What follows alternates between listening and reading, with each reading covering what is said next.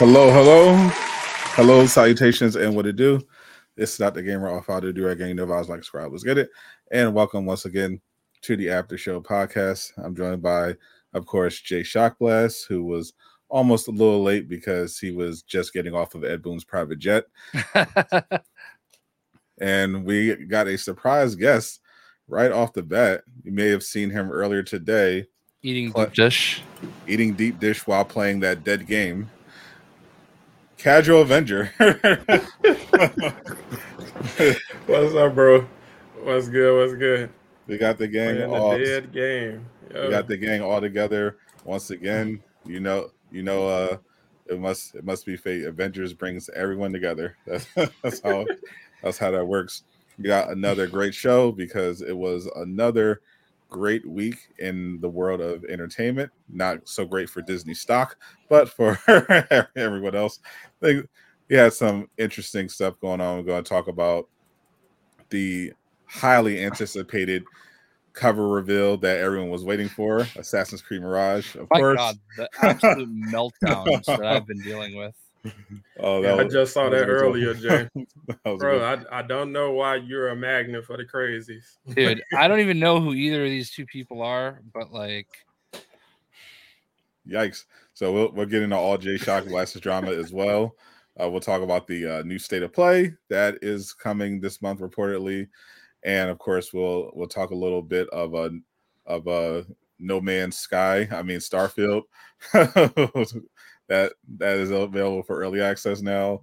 Reviews are in, so Jay Shockblast can finally talk about it without getting a Starfield jacket in the background. Oh yeah, dude, I'm flexing that thing from now on because it apparently made someone really sad. As it should. Like there is somebody that like. I just want to start with this because I was shocked when it happened. So this person tweeted at me yesterday when I was live playing Starfield, like before the actual launch of the early access. It's like, how are you even playing it? I'm like, I got a code from Bethesda. Like, I don't know, try Keymailer. And like, dude was like all like salty about it. And then today, some really big Elder Scrolls streamer tweeted something basically saying, look, man, I didn't get a code. I bought it. No big deal. And the person like responded to him with my tweet with the stuff that they sent me. And he's like, meanwhile, or like something like that. Like basically implying that I got something that person should have gotten. And I'm like, literally scummy, bro. Like, I'm like, never dude, do that. Like, what are you even doing right now? I'm guessing that's why he didn't get anything. Yeah, well, he's ensuring he won't get one. Yeah, and he won't ever get one. And that's exactly what happened. I kind of responded with like, "Yo, listen, I took the other person out of the tweet because I'm like, it wasn't his fault. I actually thought his message was pretty good, you know. But like, dude, why are you yelling at me? I didn't do anything. Like, I had an opportunity, and I'm not going to say no." Like, what are you even like bringing me up for? That's where you made a mistake, Jay. You were supposed to say no when Bethesda offered you that Starfield jacket. Right. So now, like, we're gonna make sure we flex the jacket. We're gonna flex the stream deck. We're gonna flex my 1 or 8 hours of early access. You should actually been wearing the jacket. That would have been a bigger flex. Yeah, I should be, but it's hot, so I can't. It's I'm sure hot for that. I'm sure you got AC in there. Yeah, I don't know. I couldn't believe that, bro. Like I looked at it like I'm used to seeing Jay arguing with random people on Twitter, but I've gotten better. No, you 100% have, bro. I've seen you literally pass up a couple easy lobs to dunk on somebody. Yeah, I feel like Caboose is taking over your job with attacking people in the chat lately.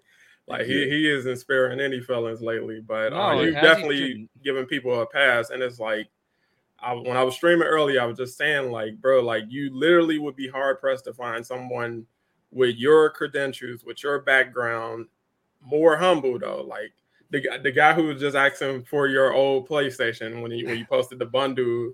You're like, I know if you weren't already getting that for your brother, you probably would send that to somebody. I mean, that's crazy. Sean. I've known Sean for like 20 years. So, yeah, I mean, listen, first of all, my brother's paying for the PlayStation. Like, I just took it to unbox it. Like, I bought it. He's paying for it. Like, it's not like I'm just giving it to him. Jay Shock Blast, still trying to stay humble. Yeah, like, I mean, it's whatever. Like, but like, I couldn't even believe that guy. But then there's the other two weirdos.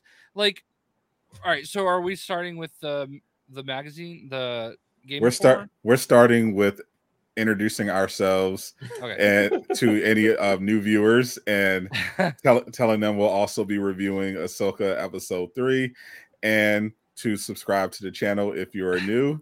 If you want to support us even further, you can !join. It's also in the pinned comment if you want to become a member and join the backstage. And we also want to shout out the chat because we got some of the regulars here. We got Old Man Eastwood. We got Tyler Davis, Wookie Lover, BMR. We got a Black King making a rare appearance. Hope everything's good with you, my friend. He's got some stuff going on, so we just want to make sure everything's cool with you, my friend. We got Hoarder Gamer in the building. What's up, Hoarder Gamer? Arkham 927, Simple J. Appreciate you, Joel. What's up, Joel? I saw Simple J earlier. Thank you all for hanging out. We greatly appreciate it. So yeah, we can get into the first story that broke the internet. Mm-hmm. The highly anticipated Assassin's Creed Mirage Game Informer cover reveal. It's bad marketing, Sadat. Terrible marketing. The worst possible marketing. Like, all right, so this is what I was about to talk about. Like, yesterday I tweeted something like, all these stupid people crying about bad marketing. Marvel's Spider-Man 2 could blind drop tomorrow, okay? And it would be the highest selling comic book video game of all time that day, period. Like, the marketing isn't the issue. The issue is all of these thirsty ass fans that want to be spoon-fed something every single day, that want to sit here and claim that because they're not getting a constant IV drip, that it's bad marketing. They don't need to market to you. You're already buying the game. They're wasting time and resources, like pitching it to people that are already going to get it. Their job right now is to get the ones in the door that weren't. So the marketing they need to concentrate on is showing stuff you've already seen on ads during like Monday Night Raw or like the NFL Monday Night Football, you know? Like, those are the people they need to go after. 100%. It's just people who's speaking purely from a place of ignorance. Like, you clearly don't know what you're talking about, and you're saying ignorance with confidence, which is what the internet does. But it's like, bro, chill. To say that they're doing a bad marketing job when all of their trailers are doing over 1 million views, it's like, what are you talking about, bro? Listen, I went to GameStop today. While I was there, the guy had 5 phone calls for people looking for either the controller, the side plates, or the console. And he's like, "No, we're sold out." Yeah, GameStop got them. Every GameStop got them, but they're probably sold out. Like, bad marketing. They sold through all their peripherals. Terrible marketing. Jay, don't you know marketing means give me things that I want? Apparently I don't know anything about marketing. Like, the whole argument was stupid. And like, this guy keeps dropping N-bombs and like talking about white people, and I'm like, my guy, I'm sorry that you're stupid, but like, you're wrong, and it's not that you're being critical. Like, that was his like big thing, is like, oh, I'm sorry, you just can't handle me being critical. No, you're just wrong. Like, you wrong. Like, you're not like stupid pill with your breakfast this morning. Exactly.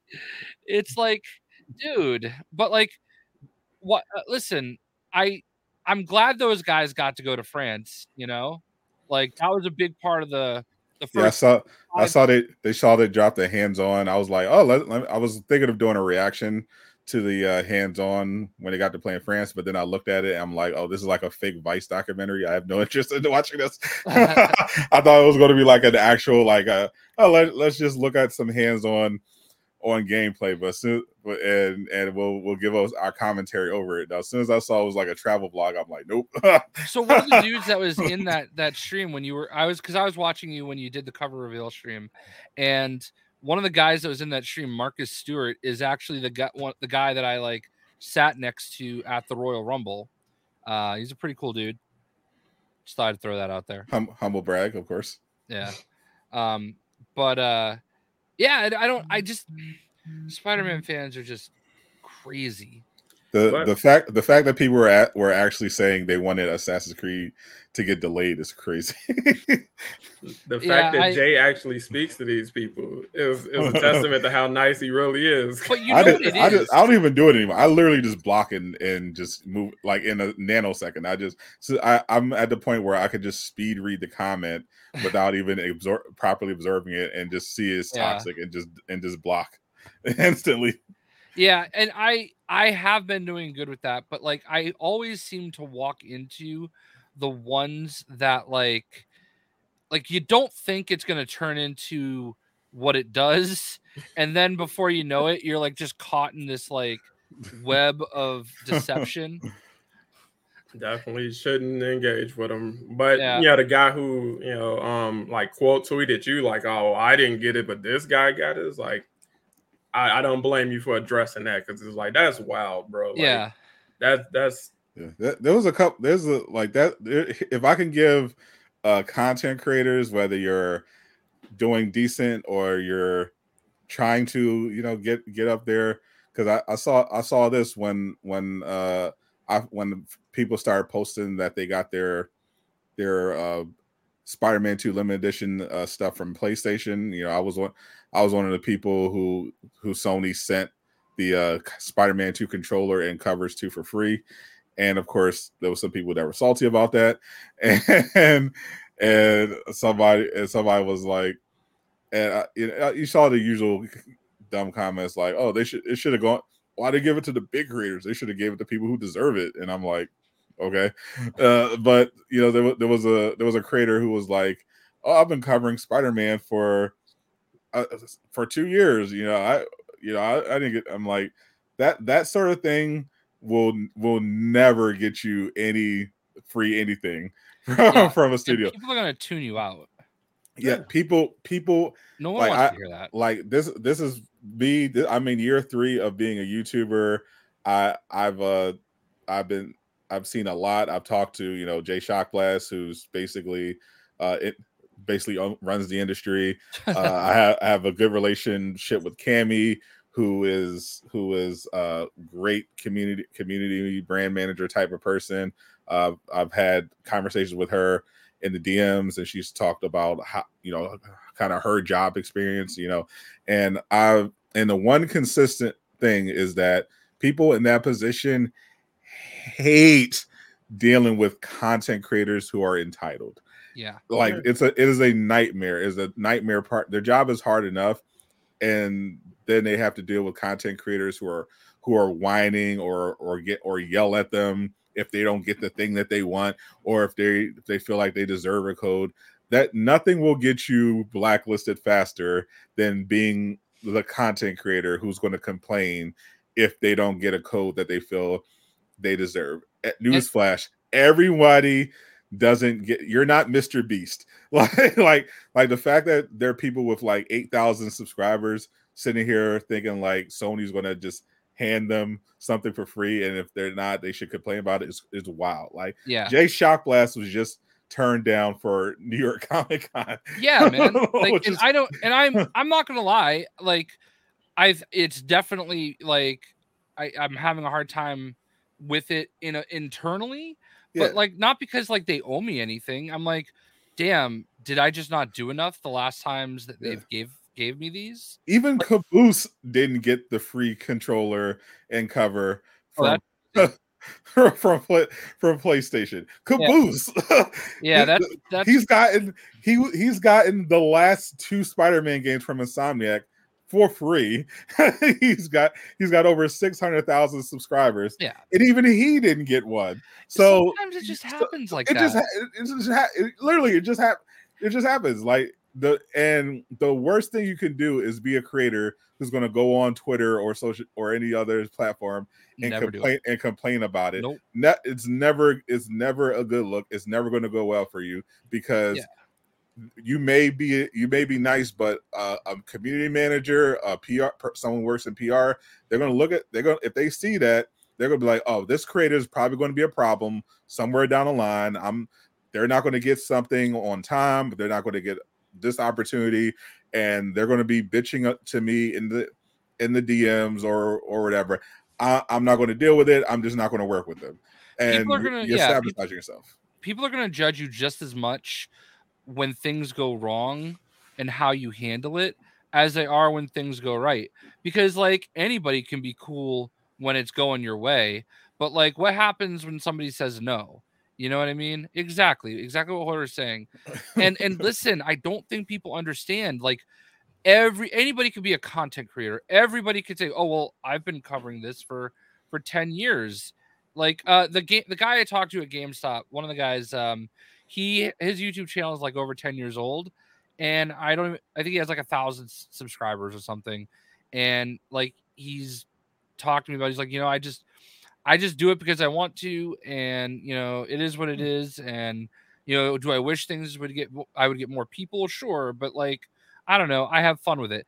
And you have to understand, like, somebody like that can sit there and say, well, I've been covering Spider-Man games for 10 years. What does that mean? It doesn't mean anything. Like they don't because that's another problem. It's not just the entitlement. Statements like that also tells them that you don't understand the business. Right. The reason why they gave those free gifts out to content creators is because it's marketing. like they don't care how earnestly you cover this game or that game. It's irrelevant. They want to work with people who are not only professionals, but people they think will help them reach more people, because it's promotion. It's a mutual situation. You're getting free product and content. You can turn it into content, and they're promoting their product to other people who they want to buy that product. That's how that works. It doesn't matter if you've been covering a game for 20 years or no one cares. Like, do you have a large channel? Do you have a following? Are you consistent? Do you have a good community? Are you professional? And have you even I'll even ask, like, who did you reach out to? Like, do you expect them to just you think Sony PR are just scrolling through YouTube, looking at looking at the 30th, going through all these Spider-Man 2 videos with identical thumbnails, talking about they confirm this, and being like, I wonder which content creator I should. No, they don't give a shit. like the people who get those opportunities are people who took the time behind the scenes to form relationships with people that work at these companies. The reason why I got that opportunity is not because I waited or sent or looked at the generic media contact form and was like, oh, maybe I research what PR people I need to talk to, who works at Sony, which is the best email. I put together a pitch deck, like an actual pitch deck. Like, if you don't know what that is, that's another problem. So I was fortunate enough to get a response. But if you're not doing any of the legwork, why do you expect opportunities just falling your lap? Said, though, they if you don't even understand that's part of the process, and you think people are just being chosen at random, you're speaking from a place of ignorance again. So it's like, to come at Jay's credibility in terms of getting chosen for one of the biggest games, which he has a history of being connected to day one products ahead of time, and being like, oh, well, they chose this guy. It's like, my dude, de-introduce yourself, fall back, and go do some research. That's the thing, though, is like, when I started my channel, the first game that I covered was Battlefield Bad Company 2. You know what the second one was? Fallout New Vegas. Okay. So like, I've covered Bethesda games for 13 years. It hasn't been my focus. This other creator that like who actually had the right attitude, I don't think that person deserves any flack at all. There's like ESO Danny or something like that. That person probably deserved all this stuff and probably should have gotten a code. I can't speak to why they didn't, but like I don't cover it at the same extent as they do, and I wouldn't even like I would understand if that person looks at me and says, "Why him and not me?" Yeah, that's like anybody. That's natural though. The second guess things, but it's like you don't go ranting. You don't say it out loud. You don't say it out loud, right? And not only that, but like I don't know. Maybe I don't think that way because it's like I see you get an opportunity. I'm like, oh, I'm so happy for Sadat. This is great. And what do? I celebrate it. I see Caboose get amazing opportunities. Like Caboose made a TikTok video with The Rock and Zachary Levi. I'm sorry? And Lucy Liu. Like he's made like all these TikToks with these people. I'm not jealous of that. That's awesome.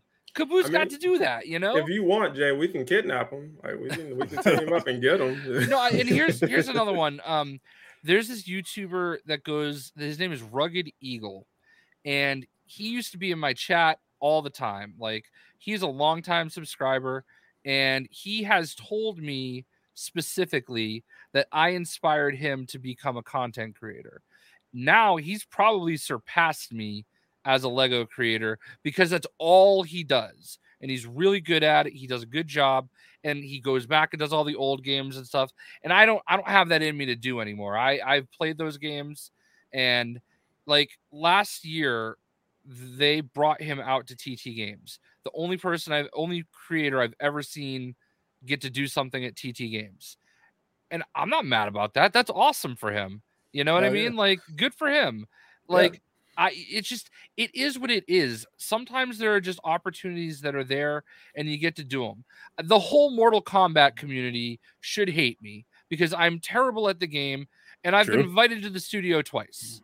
Right? Yep. It's connections though. It's and you don't know any other names. Yeah, I honestly like when Caboose was getting crapped on for not knowing who Asra was, okay? I was like, who the fuck is that? Like I have no idea who this is. There was some background guy. I actually, to be fair, I think everybody didn't realize who it was, but I can't even think of his name now. But there's some what do they call him, cameo that like I'd never seen that guy before, and like Chaos. No, not Chaos. That's what he uses. I know who you talking. I don't know most of the roster, especially after they like radically changed a bunch of the character designs. Yeah, like I recognize Liu Kang, Scorpion, Sub-Zero.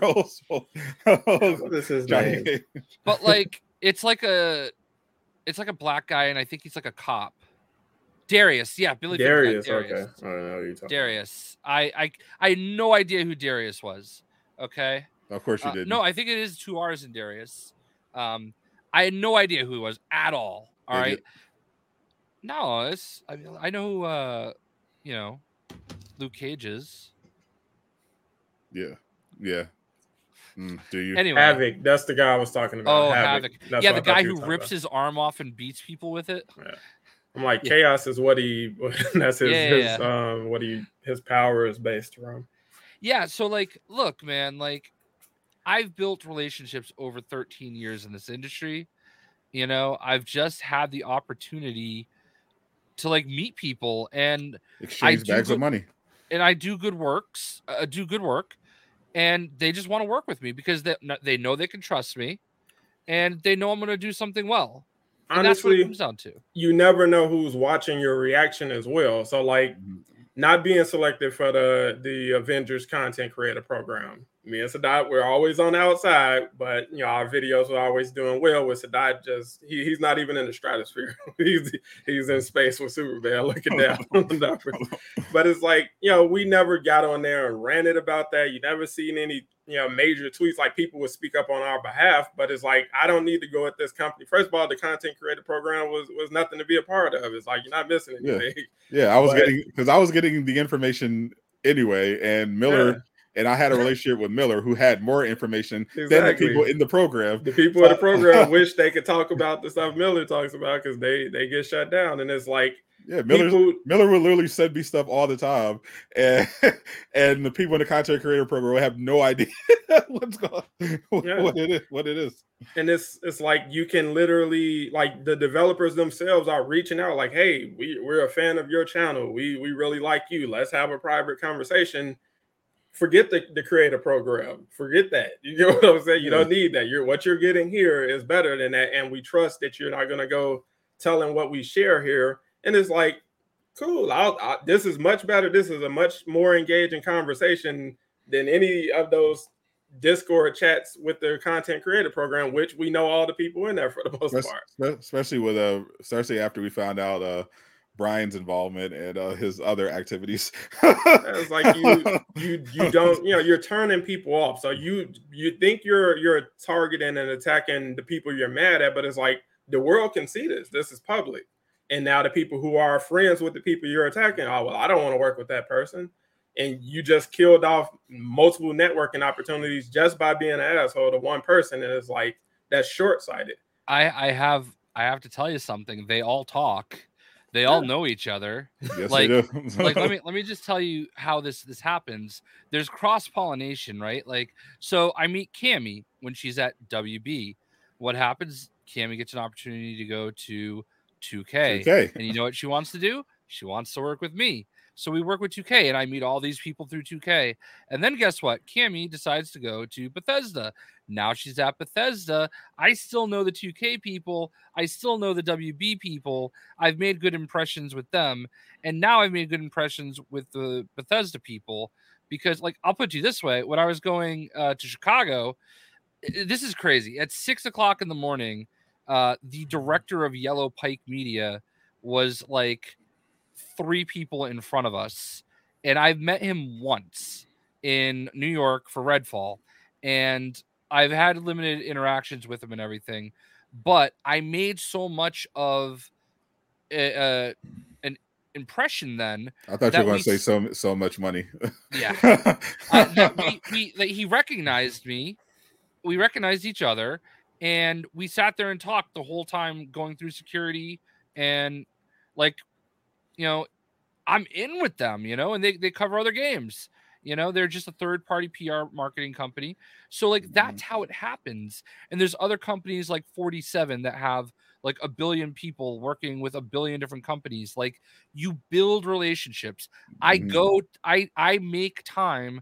I'm lucky that it's close, but I go to PAX East every year, and I get on those press lists because that's how it happens. They say, hey, these are all the people that are coming for press. And now you have all the studios that are there. They have your name. They start sending you the emails. Like, I wish, trust me. But, like, you have to understand, like, there's so much more to it than just making videos and putting them on YouTube. Like, you do have to network. You do have to meet people.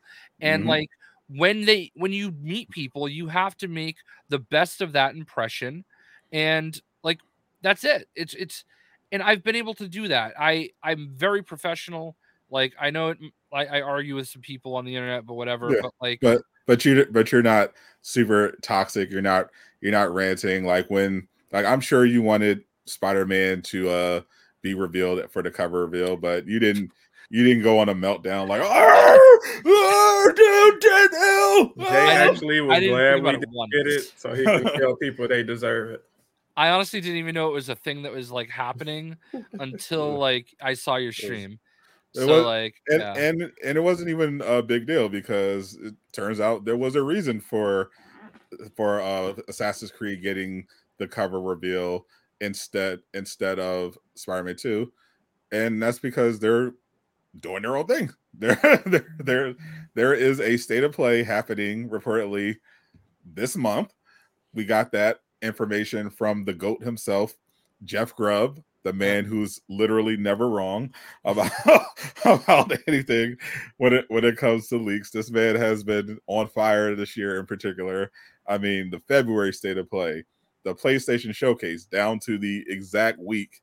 the Black Panther and Iron Man game. This man can't miss when it comes to leaks. And on his podcast, he mentioned that someone asked if there was going to be like a first party focused PlayStation Showcase / State of Play before the end of the year, since Sony skipped Gamescom. And he said, yes, there's a State of Play, 90% it's happening in September. So, and he also mentioned on Twitter that this whole recent update about the price hike for the PlayStation Plus month yearly membership is also possibly another indicator of this upcoming State of Play, which is great news. So, Spider-Man fans will finally, once this officially announced, Spider-Man fans will hopefully stop complaining about marketing for at least 5 minutes. dude, literally just since we started, those two people have, after 4 hours ago, I like deuced out, restarted the argument. Like, I'm like, dude, have a good day. I don't care. Literally is not worth the other ever. And I've been looking at this all week, like this whole bad marketing thing. I'm like, there's always something the Spider-Man community has to complain about. Well, I'll tell you what's funny is, like, at least 6 studio people liked my tweet. Like, as they should. Like, it's that's not a flex, that's a confirmation of how stupid the argument is. That's all. Listen to Jay Shockblast. He will get you paid, or at the very least sent free stuff from Bethesda. Yeah, if you want free stuff, send Jay Shockblast 3 money bags and make a wish. That's how it works. I believe you're supposed to rub a nickel and say my name 3 times. I don't know, something like that. Something like that. But I'm personally excited about. I'm always excited about a State of Play, but I am curious in particular about this State of Play, because I feel like it's definitely going to be would have to be focused on Spider-Man 2, because there's not really much first parties. I mean, they could.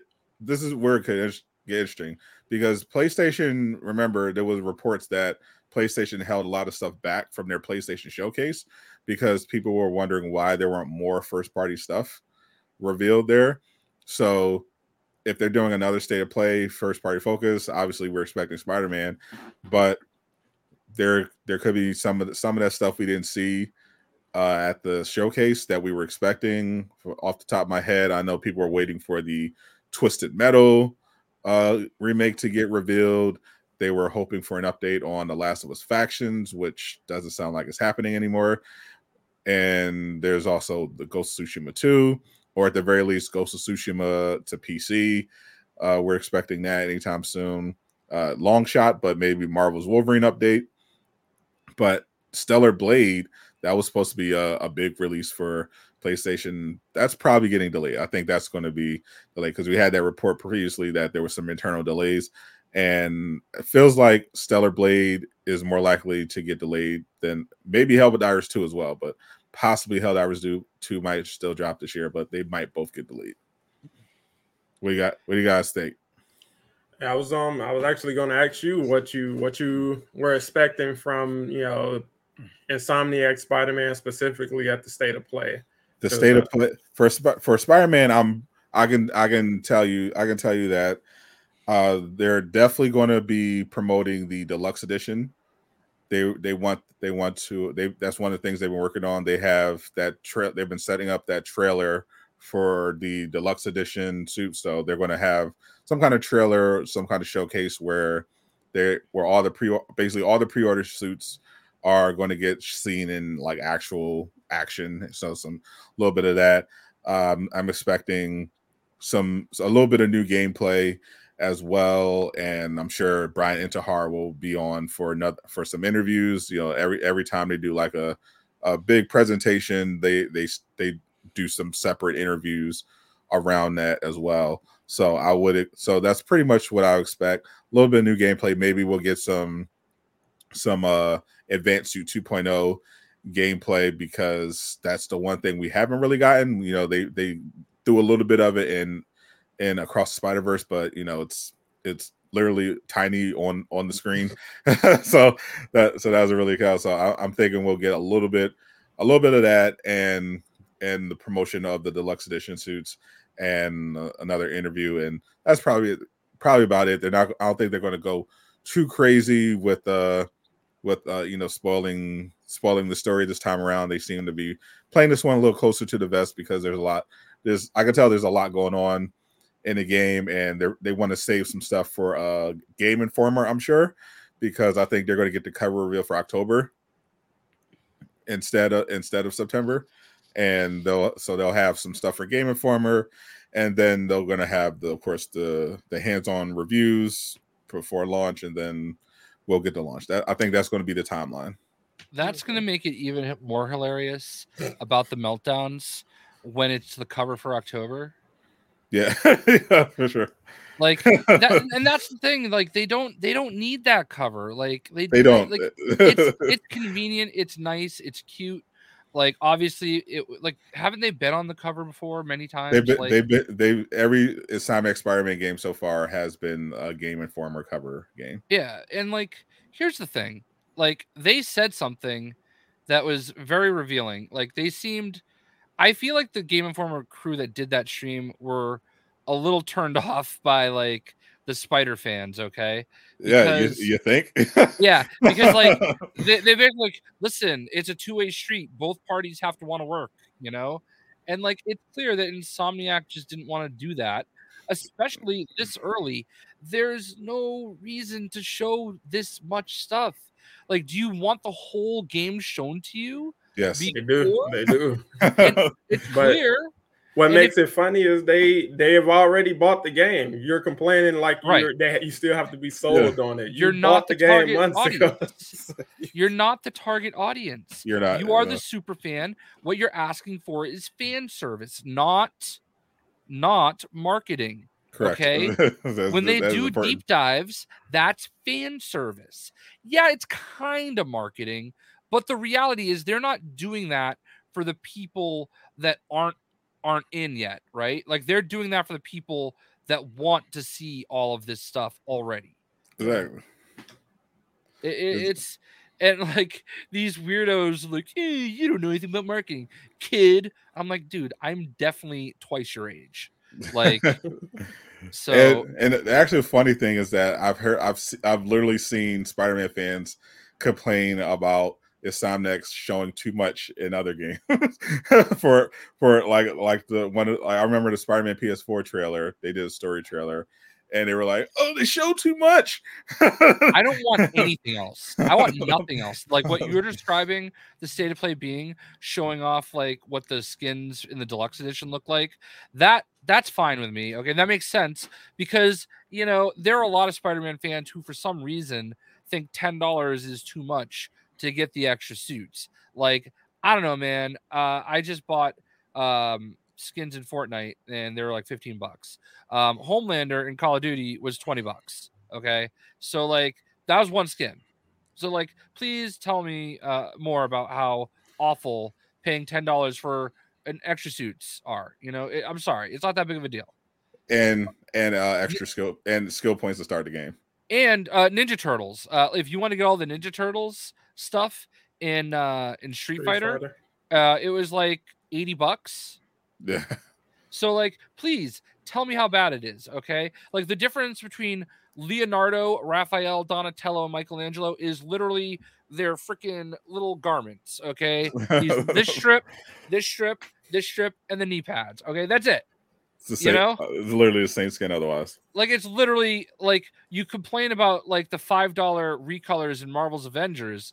Whew, let me tell you a little bit about Street Fighter 6 and the Ninja Turtles. Back in my day, Avengers recolors were $15. I mean, not all of them, but most of like the little ones. They unfortunately they slashed the prices, but yeah, they for that first year and a half, it was like, ooh. Yeah. So like, it's just funny to me, like how like, dude, you're a fan of the game, just pay the $10. But those people, like, there are a lot of the people that are like, I'm just getting the standard edition. I don't care about those skins. I'm sorry, complaining about $10 is crazy. And guess what? They will market to you for that, because that is what they'll probably show. Like you said at State of Play. Look at how cool these skins look in game. Yeah. You really want to pay us extra $10. You're gonna do it. That's where they need to market. Yeah, they're trying to upsell them the deluxe editions. That's all. That's marketing. Yeah, the people who want I want more gameplay. I want more trailers. Yeah, but you literally pre-ordered the deluxe edition. You just got the plates and the controller, and you've got a collector's edition sitting ready to ship. You don't need another trailer. You're already all in. Yeah. So like, it's not marketing. It's IV drip. It's spoon feeding. All right. It's entitlement. Exactly. It's what Capte is yelling here. You know, it's like, it's entitlement. You want everything now because you're too impatient to wait until October, and you hide behind these things of, oh, it's just criticism. Just criticizing. That's a favorite among the most toxic people on the internet. It's just criticism, bro. Yeah, I just told the developer to unalive themselves. That's criticism, bro. They can't handle criticism. I don't get it, man. Like, and the weirdos that like responded, I wish I didn't give them that much time. I really do, and I'm at a point where I'm just making fun of them. Like, I've reached the just respond with a GIF of you wrong, dough. I mean, that's the most energy you should give stuff like that, Jay, because it's legitimately not worth it. No, I don't care anymore. Like, I'm like, guys, get out of here. Just asking questions. People are just unwell and chronically online. Dude, like, we all want to know more about. I want the game right now. Like, we all do, right? I will say this. My brother's console did come with a code for the game. So let me purchase my console now. Did you get that? I didn't get mine didn't have a code, but it did come with this very nice card from Sony, saying thank you, and giving me the guidelines for sharing my free gift on social media. Yeah, and that's awesome. Like, I love that for you, and like, you've obviously been grinding out. Like, you work hard. Like, it may like. And this came the same day as the Sony gift, literally they came with like within hours of each other. Awesome. The Sony package. I just want to say that it warms my heart so much to see people with these. Like, when people tweet at me that they got theirs, some people sent me DMs, and like, it means so much that like that project was like, it wasn't about money to me. It was just like wanting it to be made and wanting it to exist, and now it does. It's so well made too. This is a perfect representation of Best Boy Thor. Yeah, I think it's so cool. I haven't even gotten mine yet. My mom got hers though, which is all that matters. And that was actually the biggest reason I wanted them to get me. Mine doesn't have the tag though. This is just a prototype. I kept mine on because this is going to be a collector's item. Hopefully, yeah. I'm definitely gonna keep the tags on my other ones. It was kind of cute when my brother came downstairs. He got his too, and Thor was actually jumping up trying to get to them. I ordered 20. So once I get them, I will. They were $30 plus shipping. So once I get them, if anybody didn't get the chance to order them, I do have like a bunch that we ordered. So I'll let people know on Twitter. Yep, hit up Jay Shotglass on Twitter, and he will hook you up with one of these beautiful Thors. Look at that. How can you say no to his face? Look at it. Yeah, they came out so good. This is actually really good. Like, I'm not just shilling because he's he's a podcast partner who slid me a bag of money. This is actually this is actually really good. Like when I got it, I was like, oh yeah, the Thor thing, and I picked it up like, oh my god, this is actually really good quality. Yeah. So, and it's hard to like sell that through the internet. You know what I mean? Like I could say, hey, look, these are really cool, but not everybody's a plushy person either. So like, I'm not either. I had to get one because I am a dog person. So yeah, I was gonna say I don't picture Sadat having a big plushie collection, and if he does, they're all Nezuko. This is a body no. pillows. If I was gonna have a waifu body pillow, it would definitely not be Nezuko. it would be Black Cat or Urza Scarlet or Cammy. No, that's Chun-Li. my dog Thor.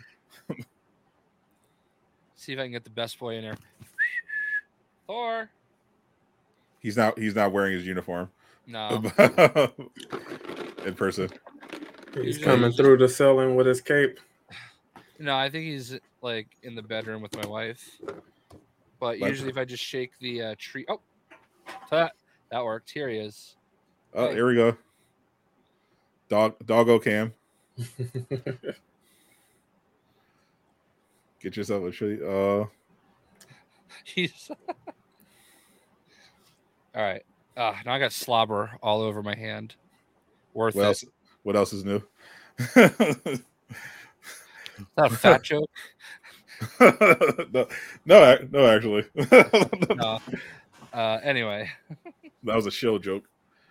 Makes sense.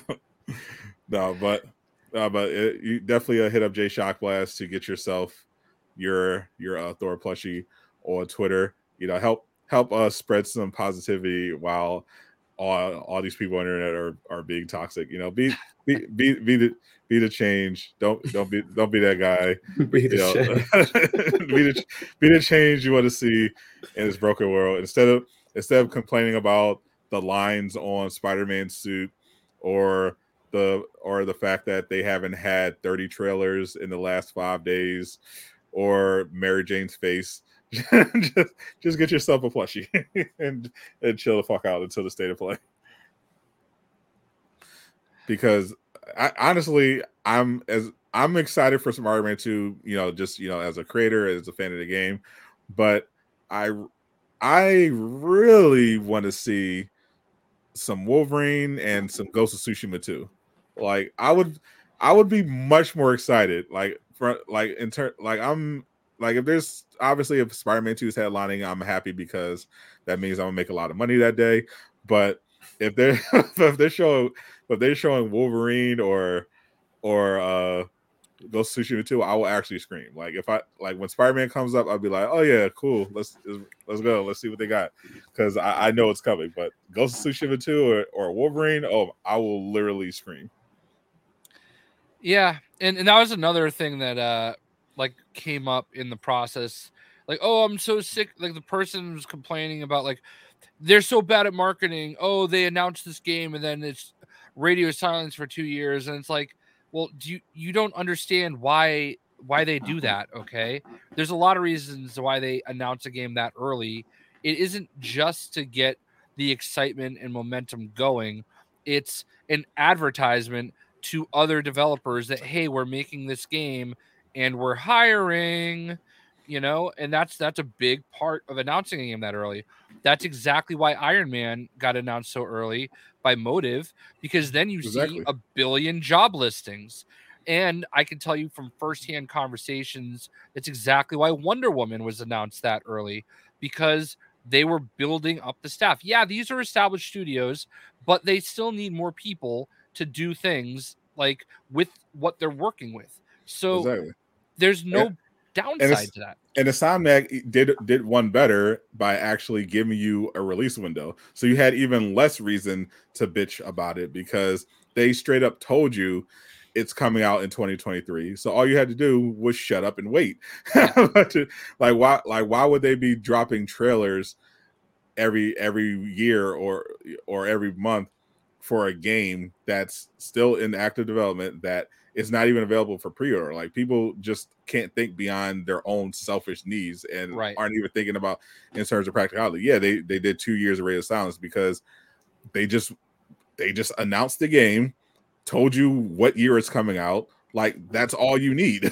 Why would they don't understand that they probably think that putting together a trailer is just as simple as capturing playing the game and hitting record and then editing it and final cut for a few hours. Like, no, like, putting together these trailers and showcases takes a lot of time and resources, and they only do it to sell the game.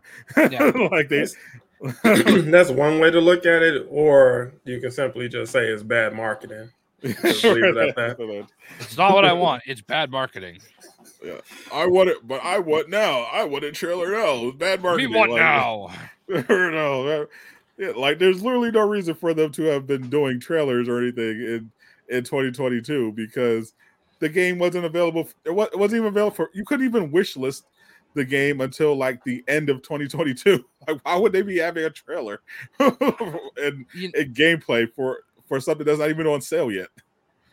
You know, like the Elder Scrolls 6 was announced like 3 years ago that it was happening, and I think the other day they just announced that it's finally exited pre-development.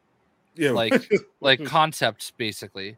Like, they're now essentially done writing the game and like planning out what they want to do, and now rolling into the actual production stage like 3 years later. You know, what did you lose during that time? You know that it's coming.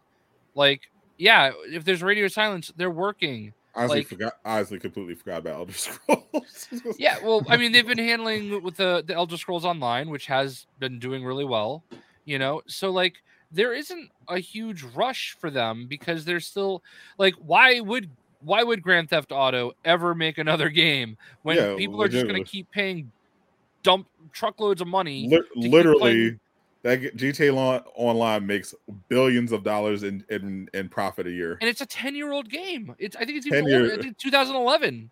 Yes, that's how. Like, they legitimately they have no reason to make another one. Like, I played that game on Xbox 360. Hold on, let me Franklin. I had one video. Like, that's actually wild.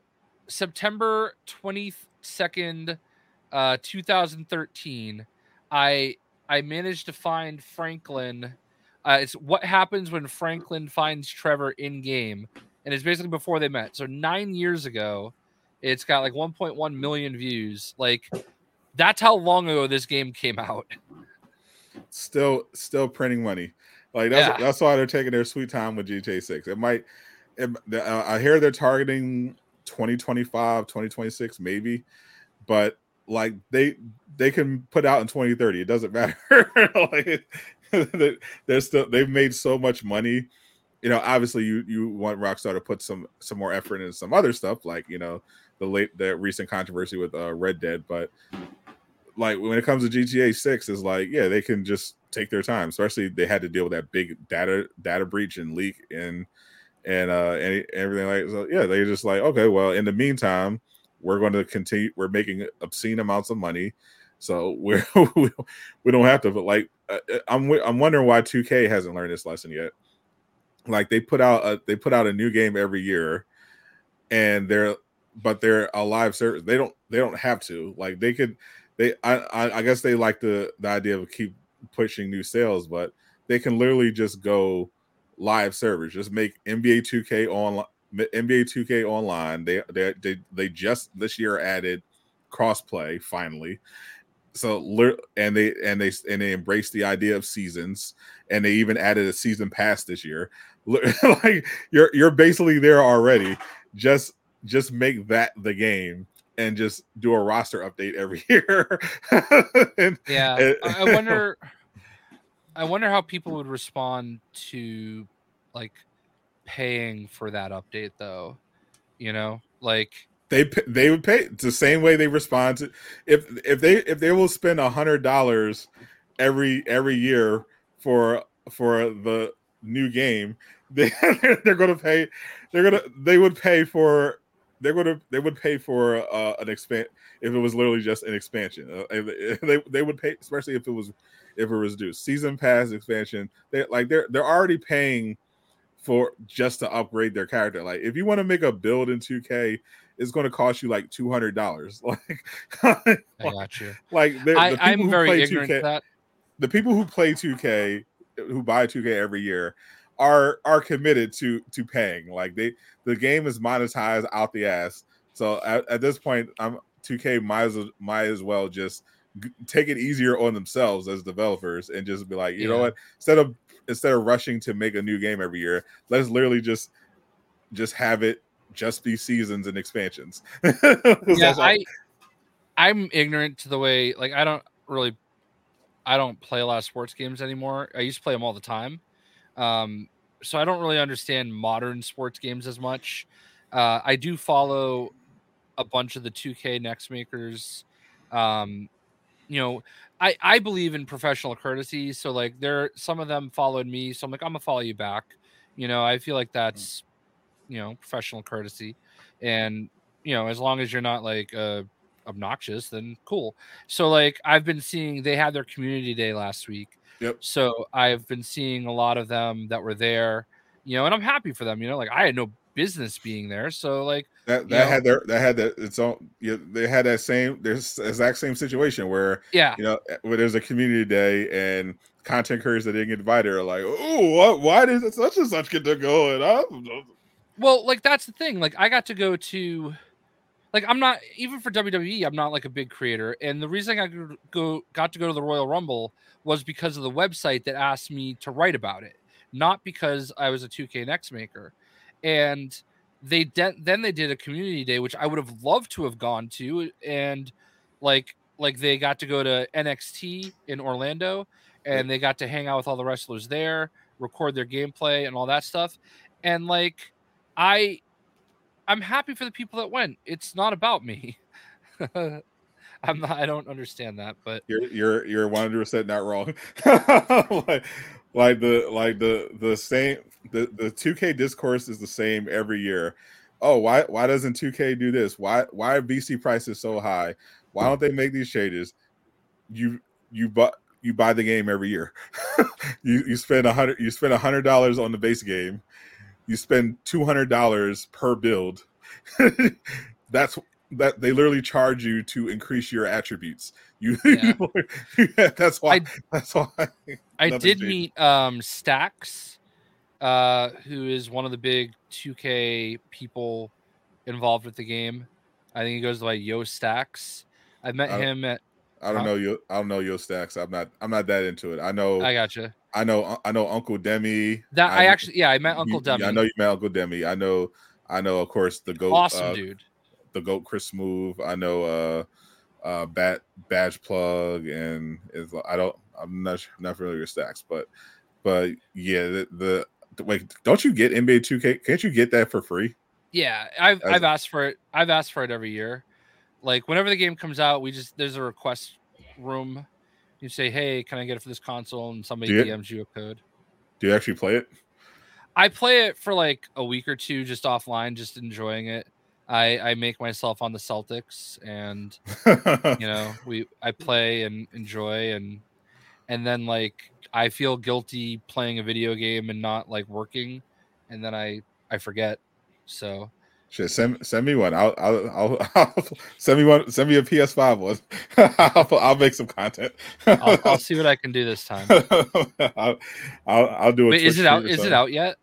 It comes out in like a week or something. Yeah, I'll see what I can do. But like, I just like I'm not even like in the Next Maker Discord. Like here, that's another thing that happens a lot with 2K, and Lejeune can obviously he can attest to this. We're not really supposed to talk about the nitty-gritty of exactly. So like he can attest to this. We're really not supposed to talk about the nitty-gritty, what happens behind the scenes, but like I'm not a basketball creator, so I don't get any of that. Like I'm not in that room. because you don't make. I don't need to know any of that. You know what I mean? Yeah, so you don't. So you're not going to be at community day because you don't make build videos or anything like that. Yeah, yeah. I just like to slide in and play the game. You know, like that's pretty much how I do it. Like I bought 2K23 on sale when it was like $20, and I just basically play GM.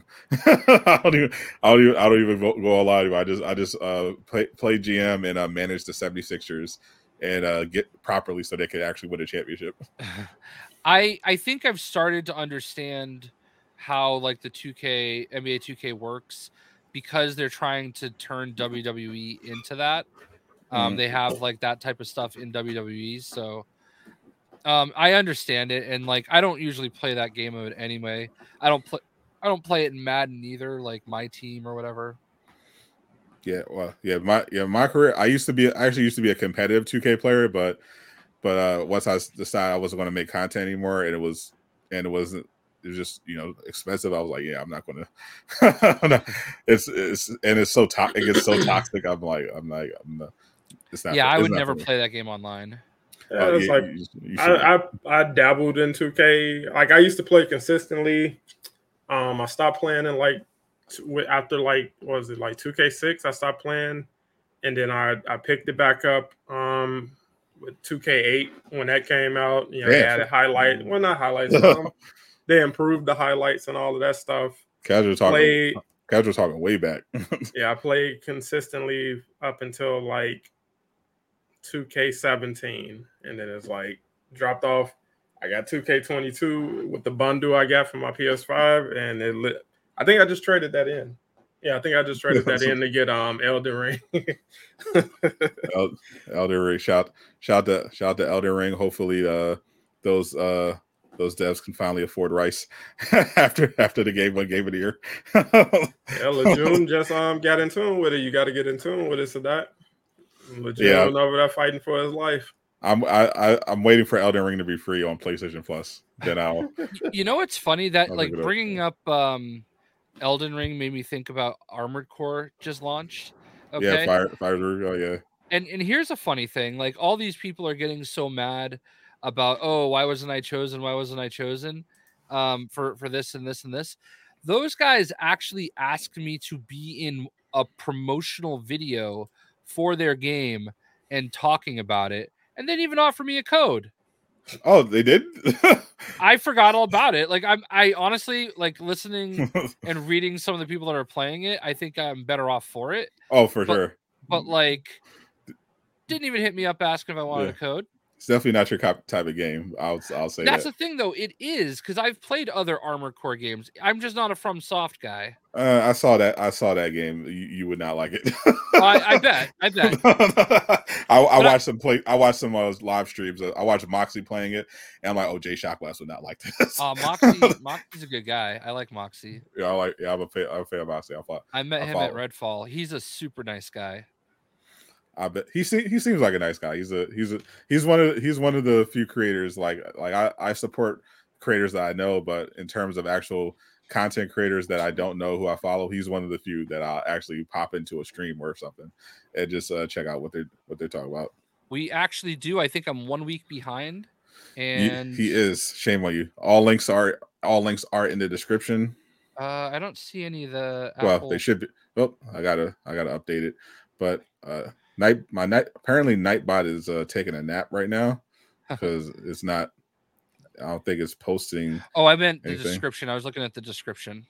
Yeah, I gotta update that because I did it through StreamYard, so I gotta copy over all the information. But yeah, we're on Spotify. We are on Apple. We are on Amazon. We are pretty much everywhere. I think Stitcher shut down. Did it? Yes, I think I got something like that they shut down. Speaking of shut down, perfect segue into Volition. Did you hear? Yeah. I know you heard. Now you heard about that. The Embracer Group claims another body. The Saints Row backlash continues. I just added it to the description. I saw a few people dancing on the grave. No, I saw people actually doing the opposite, trying to like say, "Oh, you can't blame this on the last Saints Row game," and I'm I like, think we can. "No, actually, you can." You definitely can. And it's not just that. Like the last game they put out was 5 years ago. Before that, and it was Agents of Mayhem, which was a great game. Also bombed. Okay, Yeah. I actually really liked Agents of Mayhem, but it absolutely bombed. Okay, so it's 2 back-to-back bomb games, and they've just tried to get by reskinning and repackaging all the other Saints Row games that were popular and reselling them on all the platforms. Like at some point that was going to wear off, and the new Saints Row game could have been great, but like nobody wanted to hear all that, you know? And I think it was also bad timing because like it's normally pretty bad when a studio bombs consistently, but Embracer Group probably keeps Volition around if the timing wasn't different, because remember around the whole Saints Row reboot era, they just spent $300 million on the Square Enix acquisitions. And then at the time they had that $2 billion deal behind the scenes that they had closed. Okay. Well, they thought they closed, and No, it's that, fine. but then Saints Row bombed, and then they were like, "Oh well, now we're going to have to wait for Crystal Dynamics stuff to materialize, because they're working on the Tomb Raider game, but who knows how long that's going to take." So in the meantime, they made some money off of Amazon by pawning it off on them, but all the other acquisitions they got for Square haven't made a profit yet, haven't done anything yet. So they're just like, "Oh well, we need our other games to do well." And then when that $2 billion deal collapsed, that suddenly completely changed their entire financial outlook. And because they probably were thinking, okay, like because initially when Saints Row bombed, they were like trying to dance around it, and like they moved some of Volition's people off to Gearbox, but they didn't fully shut the studio down. But then after that $2 billion, because they thought they still had that money coming in, that $2 billion, but as soon as that fell apart, and then we found out was from that Saudi Arabia group instead, not Disney. So once that deal collapsed, then all of a sudden they're like, "Oh shit, we don't have any money coming in." I think we're actually in the process of like fully folding Volition into Gearbox. Yeah, like they were shifting them from Deep Silver to Gearbox, like entirely. Yeah, that's what I was hearing initially, and then they just announced like they're actually just completely shutting it down now. And they canceled some other projects, but that was just a ripple effect from that $2 billion deal falling apart. In addition to the fact that Dead Island 2 did well, but it wasn't a massive hit. It's wild. I have in my Facebook memories today that I went to PAX East 2000, PAX West 2014. And I have pictures of people playing Dead Island 2 in 2014. But it is a good game. That the wait was worth it, but it didn't end up being a Baldur's Gate 3 level success. Dude, so I just got my code for Baldur's Gate 3 for PlayStation 5. I did not realize that it came out so far after the PC version. I got a code for PC, and I was like, I don't really want to play this on PC. So I hit him up. I'm like, hey, I had requested PlayStation. It's like, oh, we don't have those codes yet. You could just keep this PC one for now if you'd like, or you could just give it to someone. So I gave it to Hyrule, and I've kind of regretted it. I don't like creating content on PC. Yeah, I'm. Isn't it turn based? I think so. Yeah, but I like turn based. I hate turn based, but I hear everything I've seen, like the story, everything looks great out here. It's like if you're into that sort of thing, it's pretty amazing. But I'm not angry at Jay Shotglass for getting a code instead of me for Baldur's Gate 3. I probably wouldn't be. I'm angry at Hyrule for getting the opportunity instead of me. I have to fight him. I don't think I could cover it on YouTube anyway. There's apparently a lot of nudity in that game. You might have to turn it off. I don't know if there's a filter or not, but there's definitely quite a bit of nudity. Oh, there September 1st, 2014. Dead Island 2. Did you get a code for that? No. There, suck it, Jay. I got one. Yeah. I'm actually in their career program. That's why I got it. But, yeah. There's also it wasn't just that the game was playable there. Like they advertised it super heavy. Like when you walked in the building, there was like a massive setup for it.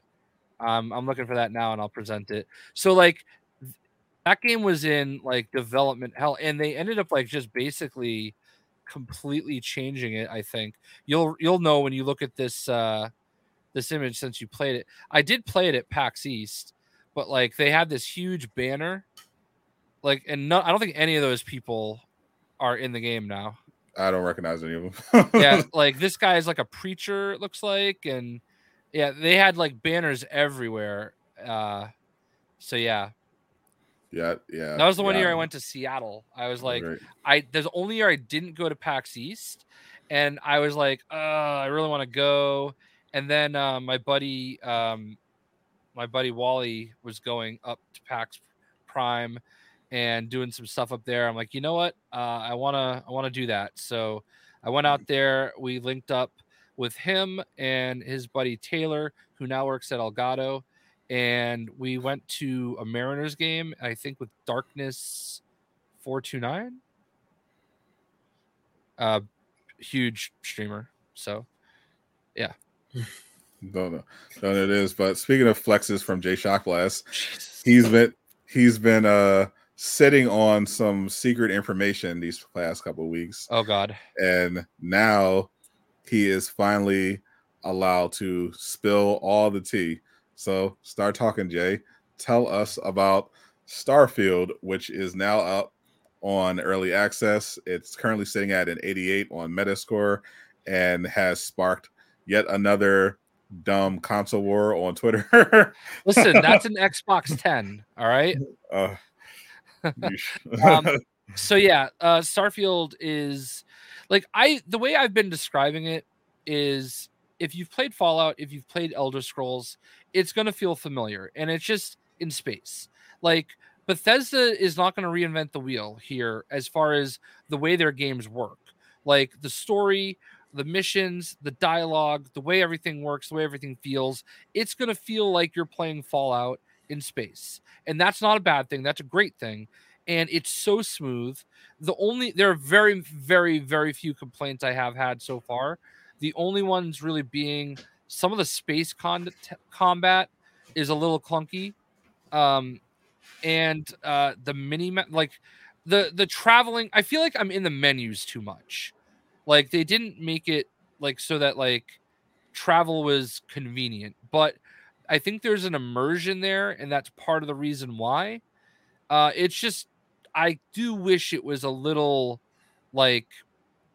more user friendly. You have to learn a lot of things through trial and error, but once you get there, it's just freaking awesome. Like I streamed it for 6 hours, and I don't do 6-hour streams because he can't. He literally can't. He has to pee all the time. Yeah. Well, I mean, obviously, I got up a time or two, or three, and peed. But like, you should obviously get up and walk around every so often anyway. But like, for sure, I'm not into doing sessions that long, and I just couldn't stop. And I basically restarted my game because one of the requirements for streaming on day one, or during the 8 hours of early access we could stream, was you had to start from the beginning. And I just felt like rather than post gameplay videos, people are going to want to talk about it. People are going to want to experience it and be there. So I streamed it, and I was there. I loved it. I love it. I just can't wait to get back to playing some more. Now that it's out and everybody has it, it's a little tougher, to fight for the views and whatnot, but that's fine. Like, I'm just happy playing it. I'm happy creating content for it. I'm going to ride it until I can't. And apparently I've got got to start some Baldur's Gate. Play that a little bit. Yeah, I was watching a lot of Starfield playthroughs, and because I was curious about the game, and I was like, oh, this, like, just hearing about it and seeing the Imagine Dragon music video, I'm like, oh, this looks cool. Maybe this is something that'll make me finally get an Xbox. And I watched a lot of people play it. I watched people who loved it. I watched people who hated it, and I just watched a lot of the gameplay, and I'm just like, not for not really something that makes me want to just run out there, because it doesn't feel like it lived up to what was pitched. It didn't seem like this. I was thinking of like No Man's Sky on steroids, and it's not. I haven't gotten to that part yet where you can like start building your own areas and whatnot. I understand why you feel that way. I get lost in like all the stuff you can do. Like you could just be walking around and overhear somebody like talk about something, and you now have a quest you can do. Yeah, I was looking at it. It was a lot of stuff. Cause it feels like there's a lot of stuff to do, but not a lot of interesting stuff is happening. I saw some, like there was like you could, so like there was a part where you can like get a job as a part-time security, and you take the job, and it's basically send you on a fetch quest to the train, and then but if you stop and have a conversation with this woman who's cleaning, you find out like she's got her whole backstory. She's trying to save up money, and you can go get her a coffee. That becomes another quest.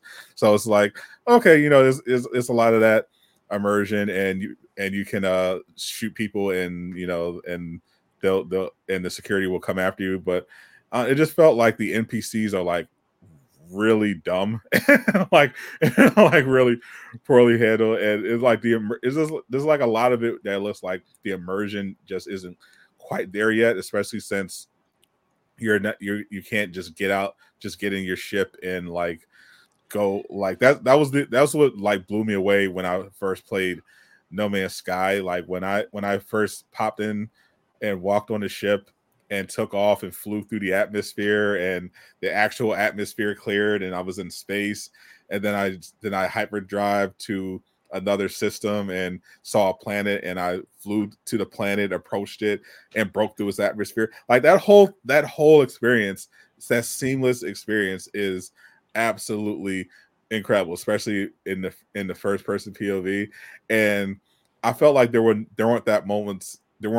It's not really that in Starfield. It's like it's a lot of just kind of walking around and and doing stuff, and like there's some cool photo moments to be had when you get to those planets, but there's no vehicles to fly around, to run around on these. It just feels like it almost feels like it's not done, and they're kind of just like, well, the modders are going to carry this, so it's fine. Well, and I don't, it's not unfair what you're saying. I do think that, like, from what I understand, once you get in past a certain area, it really does start to capture you and grab you. And I don't know how far in that you've watched or anything. So, but yeah, you're absolutely right. Like, I think you watched me basically just do a bunch of fetch quests because I was trying to get XP early and trying to get like my lock pick up. I was trying to get my like my weight up so I could carry more. There are definitely some things that make it a little bit of a struggle. Like, obviously, I go into this base and I wipe out all these people. I want to pick up every single one of their guns and suits and everything so I can sell them. But then obviously I'm over encumbered. Yep. So like you run into the oxygen issue, where when you run out of oxygen, and then the CO2 starts coming in and you can damage yourself. So like, yeah, there's like a lot of balance things there. And I do agree that there's a lost opportunity there with actually taking off and going into space. Like there's none of that. I think actually for an Xbox Series X game, the load times are a little long. That's the thing. It's just it's like I say it's a meme to talk about No Man's Sky, but I mean No Man's Sky is a PS4 game and it's multiplayer. You know, it was on Xbox One, and it just felt like if you're going to make this I felt like when it fair or not, when you say that your game is current gen exclusive, that comes with it a set of expectations. Know, you're cutting off a portion of of your potential player base, and you're saying we're doing that because we got to give you the best possible experience, and then you see it, and I'm like, this feels like it could have been the Xbox One, but like, that's what. This doesn't, just looking at it, I'm like, this doesn't look like it had to be current gen exclusive. That's one thing I will say though, is that, like, you know, Bethesda also, the meme is with them, you know, Bugthesda, you know, like didn't see many. Didn't see a lot. It's honestly very, very, very seamless. Like, it's very smooth. I haven't run into any issues, like actual issues of things not working. The only issues I run into are, you know, I wish there was like a better mini map. Like, I wish there was a mini map of the area you're in that you could look at, because sometimes I get crossed up and I'm like, I'm looking for the, you know, trade authority because they'll buy the stuff I just stole. And, you know, I don't remember where they are, or I'm on, like, I just landed on a new planet that's kind of part of like the cowboy storyline. And when I invaded this base of thugs, they had like stuff that, like, if you tried to launch into one of these sectors, you would get arrested because it's like illegal, essentially, you know. And I was trying to, I Googled real quick, who can I sell this to? Because it was worth like 11,000 space bucks. And it's a lot of space bucks. And the trade authority would buy it. So I'm like, well, where's the trade authority in this town? Is there one? Like, I was gonna have to go leave it somewhere, which is actually kind of cool too. Like, any changes you make in the game, like if you run into a wall and knock stuff off a shelf, it'll always off the shelf. Like, it'll remember that. I also heard that there's like, because there's Earth in this, but it's like kind of a wasteland, but they have some landmarks that are still there that you can see. But I heard that you can't actually see them if you go to the planet unless you do a mission, a specific story mission, to actually see them. That makes sense. Like, if you're flying around and you won't see them at all, but if you do the story mission, it unlocks them. I don't like that at all. Like, that feels weird to me. Like, that another part of the immersion thing is like these are supposed to be fully explorable planets. Like, it feels like it should be part of the immersion is like you find these landmarks and like that triggers a quest line or something like that. It feels unrealistic if like the stuff literally is just invisible until you unlock. Well, maybe the reason why that's the case is part of that mission. I don't know. Well, it's magic. Listen, I have not disputed any of your points. I feel like there's a lot of fair points to make. I do think though, like, you know, people keep asking me. I'm like, I think it's somewhere between an 8 and a 9. I don't know where. You know, it's definitely got some issues, and it's definitely not going to be for everyone. But I feel like if you've ever played a Fallout game and you love Fallout games, like, especially after Fallout 76, this is going to be like a huge game for you. You know, like Fallout 76, I wanted to love it. I really did. But the lack of NPCs killed it for me. That was really a rough decision. I feel like Starfield, I'm just looking at it, I feel like Starfield is probably like a 7 on console and like 8.5 on PC, with the potential of being a 10 once all the modders get their hands on it. Casual had to dip out real quick to get some deep dish, but gotcha. We'll keep it going. But yeah, I feel like PC is the place that you're going to want to play Starfield, because not only you're going to get those mods, but you can also play it at 60 FPS. But they did mods on console too. You can get all the same mods on Xbox? Yeah. I literally, in my I think I tweeted it yesterday or today, but like in my like memories on Facebook was me as Deadpool in Fallout 4. See if I can find it real quick. Oh yeah, there it is. Oh, it's cool. Too bad Xbox doesn't have Spider-Man. It might have. I just obviously love Deadpool, so bring that over here. And yeah, PC will have the advantage in terms of performance if you need that 60 FPS. But I feel like mods are going to what really put Starfield over the top. People are going to be able to mod all the stuff that a lot of the stuff that people have issues with. There it is. That was Deadpool. That's actually a really good Deadpool. Yeah, I think they pulled it right out of the Deadpool game. But then I have my my J Shock Blast Neon on the building right there. But there was like a ton of mods, and it was definitely all on it was all on Xbox too, and I'm assuming PlayStation. PlayStation, you can't get mods. Oh, you can't? No, you cannot. I gotcha. Well, you could on Xbox, so, and that was obviously well before the purchase. So, if I could get mods on my PS5, I would be playing Spider-Man Remastered all the time. I'd be making a lot. Well, no, the mods were like baked into the game. Oh no, I'm talking about like the mods that fans create. Yeah. But like that's the thing though, like they actually built in mods into the actual game. So like there was a whole section of mods on the Xbox that you would go through and you could just download. And I don't know if Starfield is doing that, because usually with games it's like the fans created and then you have to download it separately to your PC.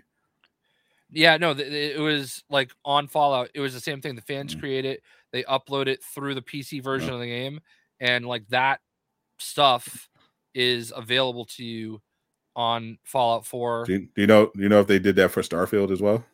Not yet. Built in the Starfield. Well, they definitely should.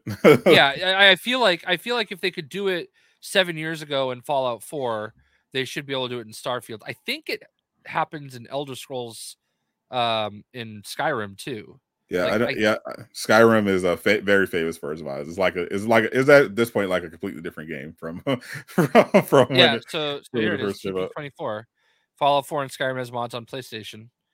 So yeah, you can download them. Like obviously there are some mods that are going to possibly crash your game, you know. Of course. But like, you know, it's a memory issue.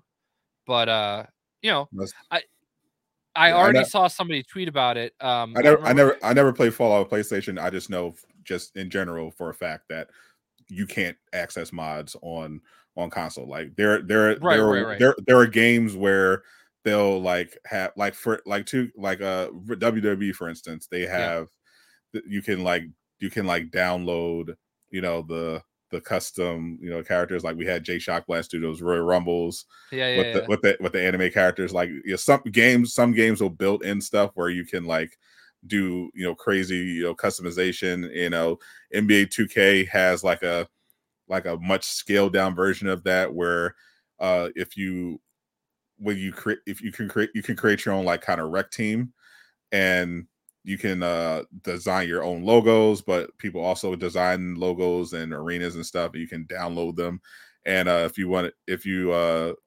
for a roster update, if you want to have the current roster for the current NBA year, you can customize yourself, save it, and share it, and you can just go on. There's a menu where you can download other people's stuff that you could upload. So there are games that will build features in like that, but it has to be built into the actual game, because generally consoles don't have that access because these mods are built for PC. So if it doesn't have that capability built in, that you can't you have no way of downloading those mods. So and Fallout and Skyrim were like two of the rare games where they built it in and baked it in.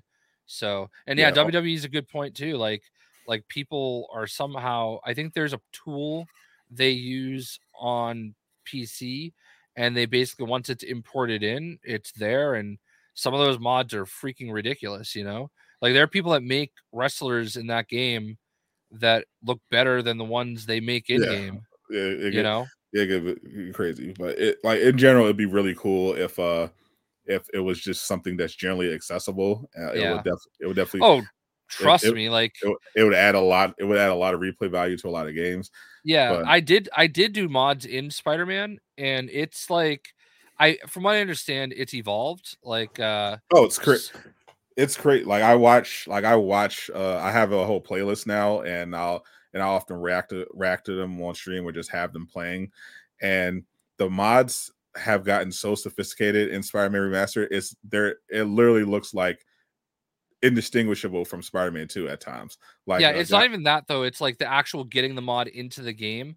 Like it used to be like a whole process, but now my buddy Superior Chris said that it's way easier. I just haven't gone back to it. Everything's gotten streamlined, but the stuff they come up with, like because usually the old Spider-Man PC mods are like, oh, look at Kratos, oh, you got My Hero Academia, or you got Deadpool swinging around the city. But now like I see, like, it is Spid. He's legitimately added like an entire new customizable suit menu into the game. And he's got the actual Spider-Man 2 UI with a functioning ability and gadget wheel from the game, with the symbiote, with the Spider-Man can go with the iron arms. He even added the white design to the iron arms and new combos, and you can seamlessly switch between the red suit and the symbiote suit. It's like the stuff you could do on Boz House is absolutely crazy.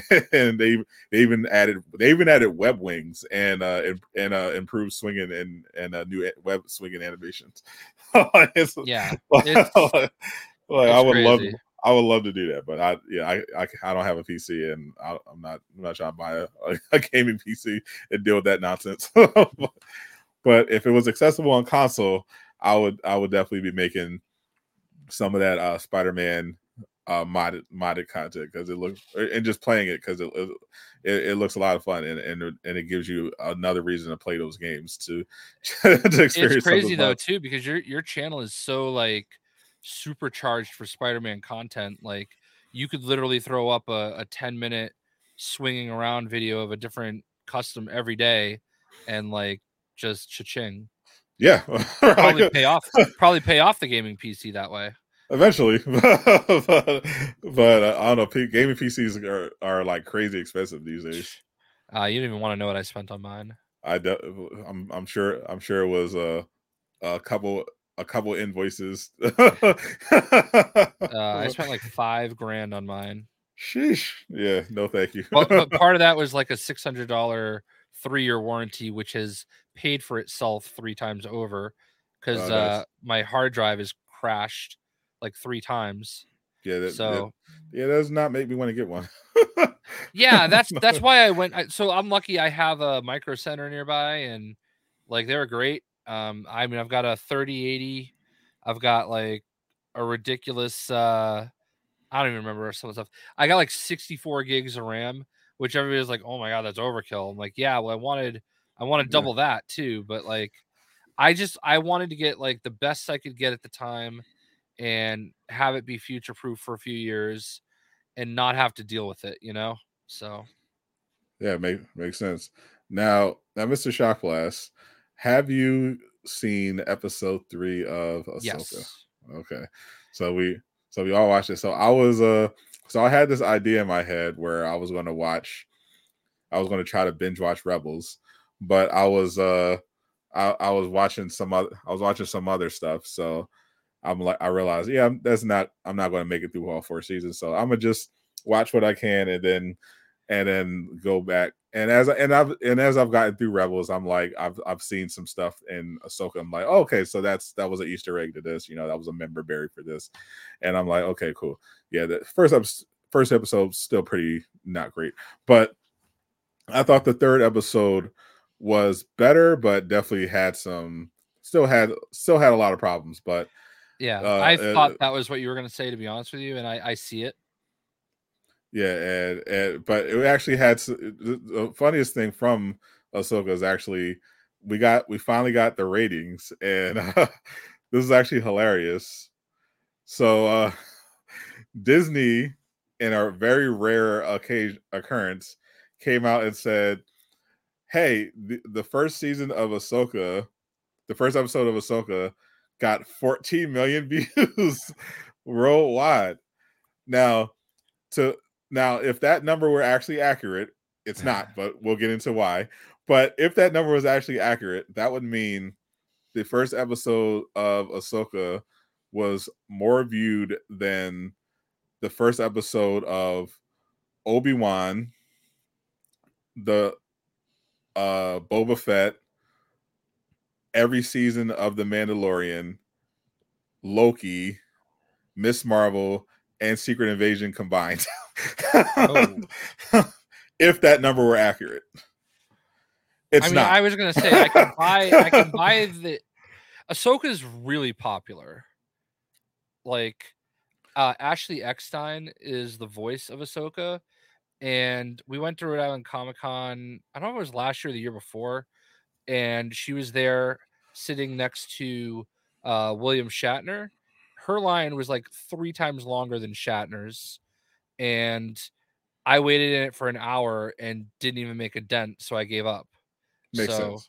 But it did not translate to the show because according to Jeff Grubb?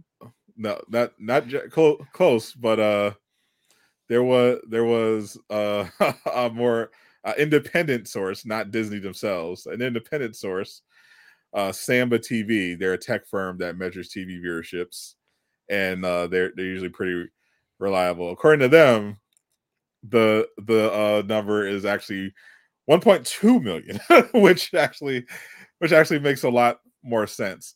And it should be noted that Disney is currently being sued for a second time for allegedly misleading and defrauding investors when it comes to their streaming numbers. So they've been allegedly cooking the books and manipulating things to make it seem like they're not losing money when they are, to try to trick the investors into thinking their platform is doing better than it is.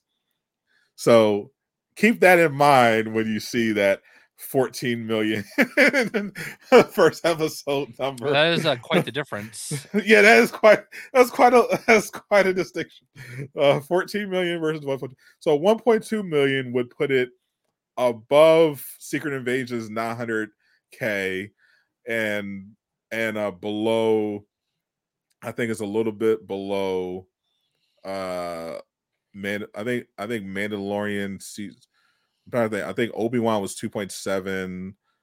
Boba Fett, I think, was 1.7. So this is not great, but the show itself, again, my issue is still the writing. Like fortunately, the acting was a little better in this episode. Some the characters actually changed their facial expressions a couple times, so that was a refreshing change of pace. But some of the editing still has a lot of issues. Like they were like the opening scene where Ahsoka is training. So Sabine is like felt like it was going on forever. It was getting ridiculous. What are you cooking up right now? Dude, this guy, like, these people are still freaking arguing. It's still Twitter. Jesus Christ. Dude, like, I don't care. Now he's trying to say wasted my time being civil. Bro, you were toxic as shit. And you started it. Like, what is this? Just block him, Jay. What's up, Devajon? But yeah, like did you notice the part in episode 1 where Ahsoka does a forced teleportation? Like is that bit? There was. She was like. She was supposed. So Sabine obviously.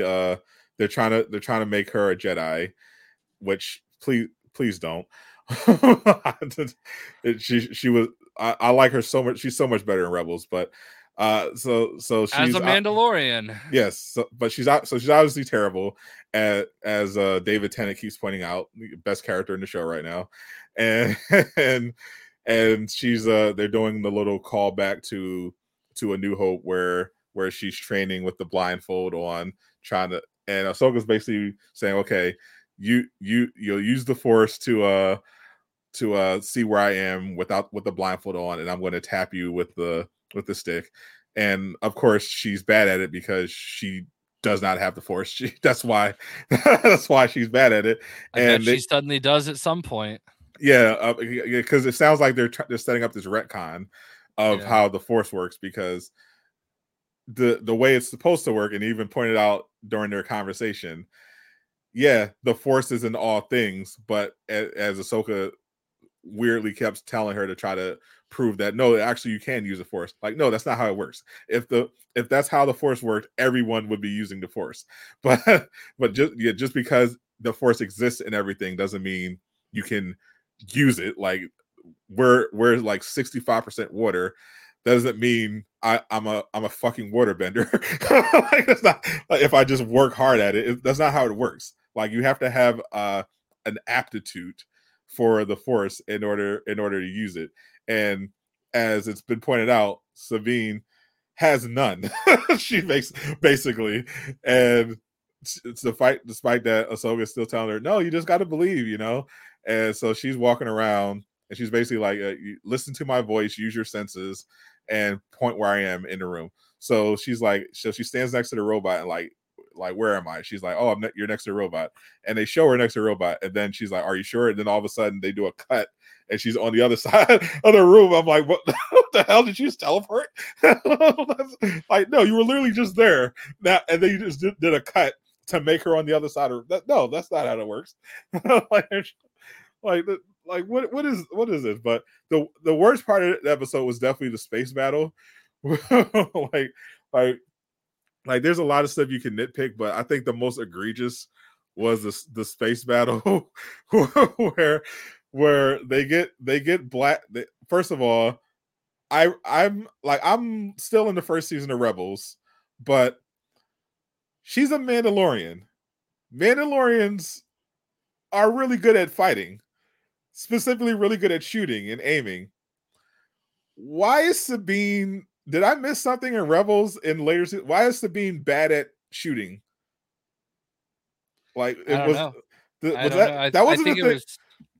That wasn't a thing in the episodes of Rebels I saw. She's all of a sudden she's in a space battle and she doesn't know what the hell she's doing. I think it's she said something about like, oh, you don't like, it doesn't have my settings locked in or something. Like, she, I think, addresses it at some point. Yeah, she literally says it doesn't have my settings, and then she just immediately puts them back on. Like, that doesn't mean anything. It's like she doesn't know how to shoot. I think it's like a calibration issue. I don't know. She's a Mandalorian. I mean, Mando is not really that great of a fighter. I mean, like, half the time he's like gets by just because he has his Beskar armor and everybody shoots just the plot armor. Yeah, well, yeah, because literally plot, they have to make everything more dramatic. So they have to make him, forget how to fight. But she completely forgot how to fight. But the worst part is that their ship gets blasted. So they're at a point where the robot's down. The ship is done. It has no fire. It's just floating there in space. They're a sitting target. And Ahsoka's big plan is like, okay, Sabine, you fix the ship. I'm going to change into a fully customizable spacesuit in literally 10 seconds and run out on the wing of the fucking ship with my lightsabers and fight 3 starships at the same time. I mean, and it's a very Star Wars thing. It's a very stupid thing, Jay. All they literally had to do was like, oh, they're out of power. Ahsoka's standing on the wing. Let's just shoot it out of the sky. Yeah. Instead, They fly right to her and only shoot at her and end up flying close enough for her to take out one of the ships with her lightsaber. I'm like, this is the stupidest thing I've ever seen. Like, why would you do that?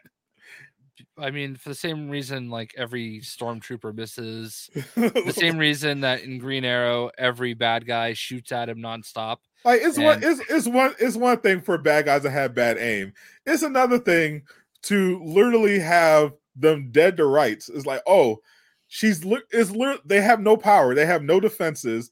It's literally just your 3 ships and 1 Jedi standing on the wing of a spaceship. All you have to do is destroy the ship, and you win. That's all you had to do. Just destroy the ship. They didn't even try to destroy the ship. They tried to fight Ahsoka 1v1 with a spaceship and lost. It's definitely, you have to what's the expression? You have to I don't know. Shut your brain off and slam your face against the wall until you can't feel anything. A little bit. Thank God those space whales were able to hide them, which was probably the coolest part of the episode. Yeah. just the whales, just because the whales look cool. But that space fight was one of the worst I've ever seen in any media. I don't know. Ahsoka looked graceful doing her little flippy flips. She looked graceful, but the scene was stupid. I also love how she has a custom suit that. Well, what do you think she's gonna have? It's her ship. When you go shopping for do-rags, do you pick one that doesn't fit your head? It looked very cute. I was just surprised that she had, not only did she have that lying around, but she was able to change into that so quickly, right before they got blown out of the sky. It's her ship. It's like her house. Like, of course she has her. Of all the things you want to pick on, I think that's the least egregious. I'm not picking on the fact that she had it. I just looked funny just seeing her. But it was hilarious how fast she was able to change into that thing. I mean, to be fair, they probably elapsed the time a little bit. It takes a long time to turn those planes around. Yeah. Apparently, those slow planes that can't shoot. She used the Force. She force changed. I mean, she could. I mean, they showed her teleport earlier in the episode, so why not also be able to force change? Excuse me. Yeah, we talked about Starfield a little bit. Yeah, Jay basically earned his money talking about Starfield. I mean, you basically said good things about it, and I'm sure that hurt you. Not at all. I'm not invested in the whole console war. I wanted Starfield to be a great game. I wanted Starfield to be so good that I was like, you know what, Jay, I'm gonna buy an Xbox. And instead I was like, maybe I'll get a Samsung gaming hub one day. I'm not in a rush. Well, it's going to be out there for a while, and I feel like we're at a point where a lot of these games are going to, a lot of these things that they've been working on are going to start paying off, because they definitely went through a dry spell. There's no two ways around that. And there's been a lot of promising stuff that they've shown, but it just hasn't come out yet, and we're getting to that point where the payoff is coming. I hope so. At this point, the only Xbox game that I'm kind of looking forward to is State of Decay. The new State of Decay. You're looking forward to Fable. I was until I saw the trailer. Now I'm not sure. No, you're looking forward to it, because that trailer is not going to be like a totally accurate depiction. That was just a small teaser trailer. It was all like cinematics. Listen, Jay. We're already in a situation where Fable is trying to recover from a not so great previous game, and I've been hearing a lot of stuff about the new Fable being in development hell. That's never a good sign. And then their first impression teaser trailer didn't fill me with any confidence. So I've basically kind of just written Fable off entirely, and I'm just now pinning my hopes on getting an Xbox to State of Decay, and hoping that one comes through, because until they got to show me something really, really impressive in order to get me, because Fable 2 is the only game that can compete in my eyes with Ghost of Tsushima in terms of how much I played it and how much I enjoyed it. Is a small list. It's Fable 2 and Grand Theft Auto 3. that's pretty much it. Like those are my some of my peak gaming experiences. And if they had just done Fable 2 but on current gen, I would have been fine with that. I would have been fine with that too. Like, I hear that Square Enix is doing a remake of Final Fantasy X finally. And if they update that game with not just the graphics but the combat and take away the turn base, oh, you best believe I'm getting that one. I might even get it with the turn base, because that's another of one of my favorite games of all time. But nothing I've seen, unfortunately, for Xbox has made me go, "Oh, I need Xbox." Like, it was literally like a toss up for me at first. Like, when I was like looking at the next shit, I'm like, okay, PS5, Xbox Series X. All right, what we got? What we looking forward to? I looked at what PlayStation had on Horizon. I saw Miles Morales. I was like, oh, okay. And then I'm like, and I know they're gonna have God of War and all this other stuff, and I'm like, okay, what you got, Xbox? And Xbox had Forza, so I was like, I'm not, no, thank you. Yeah, I like playing my games on Xbox, but like, if you can't have both, then I don't. I understand why people went for the PlayStation 5. And the thing is that kills me about is that I hear Xbox is like, is in terms of an actual system, is great for the most part, and Game Pass is a great deal. But I'm at the end of the day, I'm a game guy. I want to, if I buy when I buy a system, I'm investing in the games that I'm going to be playing on that system, and I'm looking at the games that I don't want to miss. So Yeah. when I'm in a position where I can get both, like maybe I'll go, or like at this point it kind of just feels better to just kind of just go with Game Pass, just get Game Pass and get a gaming hub TV, just call it a day. I think as a content creator, one of the things that drives me nuts about PlayStation and why I have always struggled with it is because like Xbox just does everything that like we need, right? Like, I don't have to worry about my game save ever. Like, remember Avengers when you had to like transfer your game save, and some people got the digital version and like didn't have, like, they couldn't put their disc in, like those types of things. Like, so like there's just little things like that. Like my game save, but you guys can save scum now.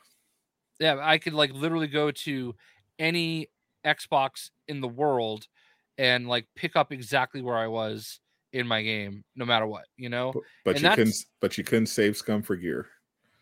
Well, I mean, okay, so tough, Suck it. But like, plugging in a headset doesn't mute the HDMI out. Yeah, like that's annoying as fuck. That's like, and that's a streamer thing. Like, most people aren't going to even like understand like why that's an issue. But like, yeah, but if you're a streamer, it is infuriating. Yeah, it really is. And there are workarounds, but they suck and they're annoying. And it shouldn't be necessary. Yeah, it literally makes no sense. Like, and it's not even just like a PS5 thing. It was a PS4 thing too. So like, those are just two examples off the top of my head. There are a bunch of little things like that just irk me about like PlayStation. But unfortunately, I can't play Spider-Man 2 on Xbox. I get that. So and that's why I just don't I don't use a headset on. I've got it configured so that like I can hear all the game audio through OBS. So like when I wear a headset, I'm hearing the audio through my computer not the PlayStation. So now you know what I might do is I might get an Xbox for some of like the cross-platform multiplayer games. So I can have that experience without dealing with the bullshit with the headset. Yeah. Unless the new Pulse addresses that, the new Pulse headsets address that. If they do that, then problem solved. But if not, then I can see myself playing like Suicide Squad, Kid Justice League if that ever comes out on Xbox, just so I can play multiplayer and have the headset and not have to worry about anything else. Yeah, and like that's just the little things, like I'm at a point where I prefer I'll tell you one thing that I do love about PlayStation though, the Platinum Trophy. Like I don't understand how Xbox hasn't done something like that yet. There used to be a badge on Xbox 360 where if you got 100%, you got like a little badge for the game, and that went away. But like that's like one of the few things I do like about the PlayStation. But like I don't know, just my everyday cross-platform games that are, I would rather just play it on Xbox. Like although Immortals of Avium, they for some reason sent me the code on PS5, so I've been playing that on PS5. But yeah, that game is like I felt like cross-platform. It makes sense. It makes sense for multiplayer games. Yeah. For Xbox, if you want to go that route. But yeah, for me, those exclusives, it's like single player, especially single player exclusives or cross-platform single player. I'm like, gotta go to PS5 because I'm not going to be playing with anybody else anyway. So so to each their own. I just feel like I do agree. Like I feel like I get put on the defensive because I like Xbox, and like people don't understand that. And my favorite one is, why don't you just get a PC? Because I don't want to play on PC. I want to play with a controller on my console the way video games are supposed to be. Damn right. Finally, Jay Spid. I think it's also just the fact that we're just in a time where people just don't want to hear any nuanced opinions on stuff they care about. Because if you just for the fact that you like Xbox and play it and play it a lot, then they're like, oh well, I guess you're a PlayStation hater, and you can't just, even though you literally have both, it can't just be that. It has to be, oh, you're just a hater, you're just a shill, you're an Xbox, and they just can't accept that. That's how they are in their own lives, which is weird. Like even though I'm playing PlayStation and I don't have a Series S or X, I it's not because I hate Xbox. I used to have a 360. One of my favorite games of all time is Fable 2. It's just that I like myself the exclusives. So and that's what's working for me. One of my favorite things I've ever done was throwing my PlayStation 3 in my recycling bin. When that thing finally kicked it, like I just threw it right in the recycling bin. I hated that console. I hated it so much. There you go. J Shock Blast, hater confirmed. Yeah, like I hated everything about it. I really did. I hated that stupid crossblade. The UI was fucking awful. Like I hated that console. I had to run like an HDMI out into a splitter just to record off of it. Like, and the splitter basically stripped the HDCP and then sent it back out through a different HDMI. It was the stupidest crap. Again, all stuff that like a streamer, unless you're a streamer, you wouldn't understand. But like, or care. Yeah, exactly. But like, you couldn't even record off a PS3 unless you had an HDCP stripper. It was just so stupid. But now you can stream directly off of your PS5. Yeah, that's how I actually started Avengers. Well, I literally said it was a personal problem. I was making Avengers videos, and I was like, you know what? Instead of trying to build up a YouTube just to send people to Twitch, why don't just YouTube has streaming here? I'll just stream here. So I streamed directly off of my PS5 for a few weeks until I got a capture card and everything like that. But you know, it's a very ghetto way to stream, but it gets the job done. It's definitely much better than it was in the past. It's easy, but you know, you lose all the bells and the whistles. You would not believe the setup I had going at one point when Xbox One and PS4 came out. I had hammer and chisel. Dude, I had like a splitter, and this is before. Like, I'm embarrassed now that I didn't think of like reversing some things, but I had 4 of the original Elgato capture cards. Okay, and I had all 4 consoles going into each one, going into a HDMI splitter, and that I would just like switch the channels on each one, and it made no sense. I should have just had everything go into the splitter regular HDMI and then out of the splitter into the capture card, but like skill still issue. Yeah, that was a skill issue. I overthought that one. But like I had 4 cards running, and obviously the PS3 had to run through that stupid HDCP stripper, so like I had like just adapters and cables everywhere. Yeah, I had no desire to make content in those days, so the most fuss I had to make when it came to like a console was when I was playing those old Dragon Ball Z games that used to be out in, like, they weren't officially released in Japan. I mean in America, but you can get the Japanese versions, but in order to play them, you had to get what's I think was called an action replay. So you basically had to rig up your PlayStation so that it can translate the Japanese games. so I think I've heard of that. Yeah, so I actually got that, and I went through the whole trouble of setting it up so I could play some of those Dragon Ball Z games that never got official releases in America. Like it was Dragon Ball GT and Dragon Ball Z Legends were the ones I was playing. We had a ton of fun with that. Like my friend, me and my best friend at the time, he was a Dragon Ball Z fanatic. So we so he was so into it. Like he actually cried like real tears when his stepdad wouldn't let him come over and play. wouldn't let him play because I was literally the only kid in town, like literally the only kid in town that had these games and the action replay. So if you were a Dragon Ball Z fan and you were trying to get those, you came to Sadat's Japanese house. games, you had to come through Sadat. You had to come through Sadat. I was the plug for the Japanese Dragon Ball Z games. I was a man in those Dragon Ball Z circles.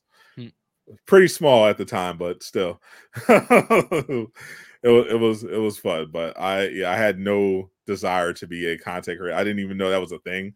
I don't even think I even used YouTube until after college. Like that's how detached I was from that whole thing. The closest I came to like thinking about a career in gaming was G4 TV at the time when G4 was actually good and was popular. Like I would watch like all their shows like Judgment Day, Cinema Tech, and I'm like, oh wow, you can actually make a career by talking about video games. Like I guess I planted a seed because I was looking at it in disbelief. Like what? There's an actual television network just for gamers. That's a job you could have. I miss G4, man. They used to have like they were those amazing. live streams of E3. Like you could literally watch E3 from there. Like it was the best. I watched all the E3 stuff. Yeah. And remember back when they had booth babes? Yeah, that was a whole thing. But can't there was I've got some interesting pictures from PAX's past that some like Duke Nukem booth babes. Oh and boy. There was this chainsaw lollipop chainsaw. Yeah, like that. The girl that was like they based the character on like was dressed up at PAX East as her, and I think that was like a big controversy because I think they like kicked her out, and Yeah, I have pictures of that. Oh, I bet you do. Yeah, let's see if I Don't let your wife see. She doesn't care. Hold on. It's on like an external hard drive that always has to like kick in. I bet I bet you got a lot of things on that external hard drive that shouldn't see the light of day. You if you even suggest that having booth babes, like that'll get you canceled on Twitter these days. Like, that's definitely a thing that's not coming back anytime soon. And not even just because everything's going digital, but it was awesome back in the day. I love Jessica Nigri was her name. Oh, she was great. Hold on, here it is right here. Is it Nigri or Nidri? I don't know. I think it was Nidri because I remember she did collabs with Philip DeFranco as well. Yeah, she was a huge cosplayer back in the day.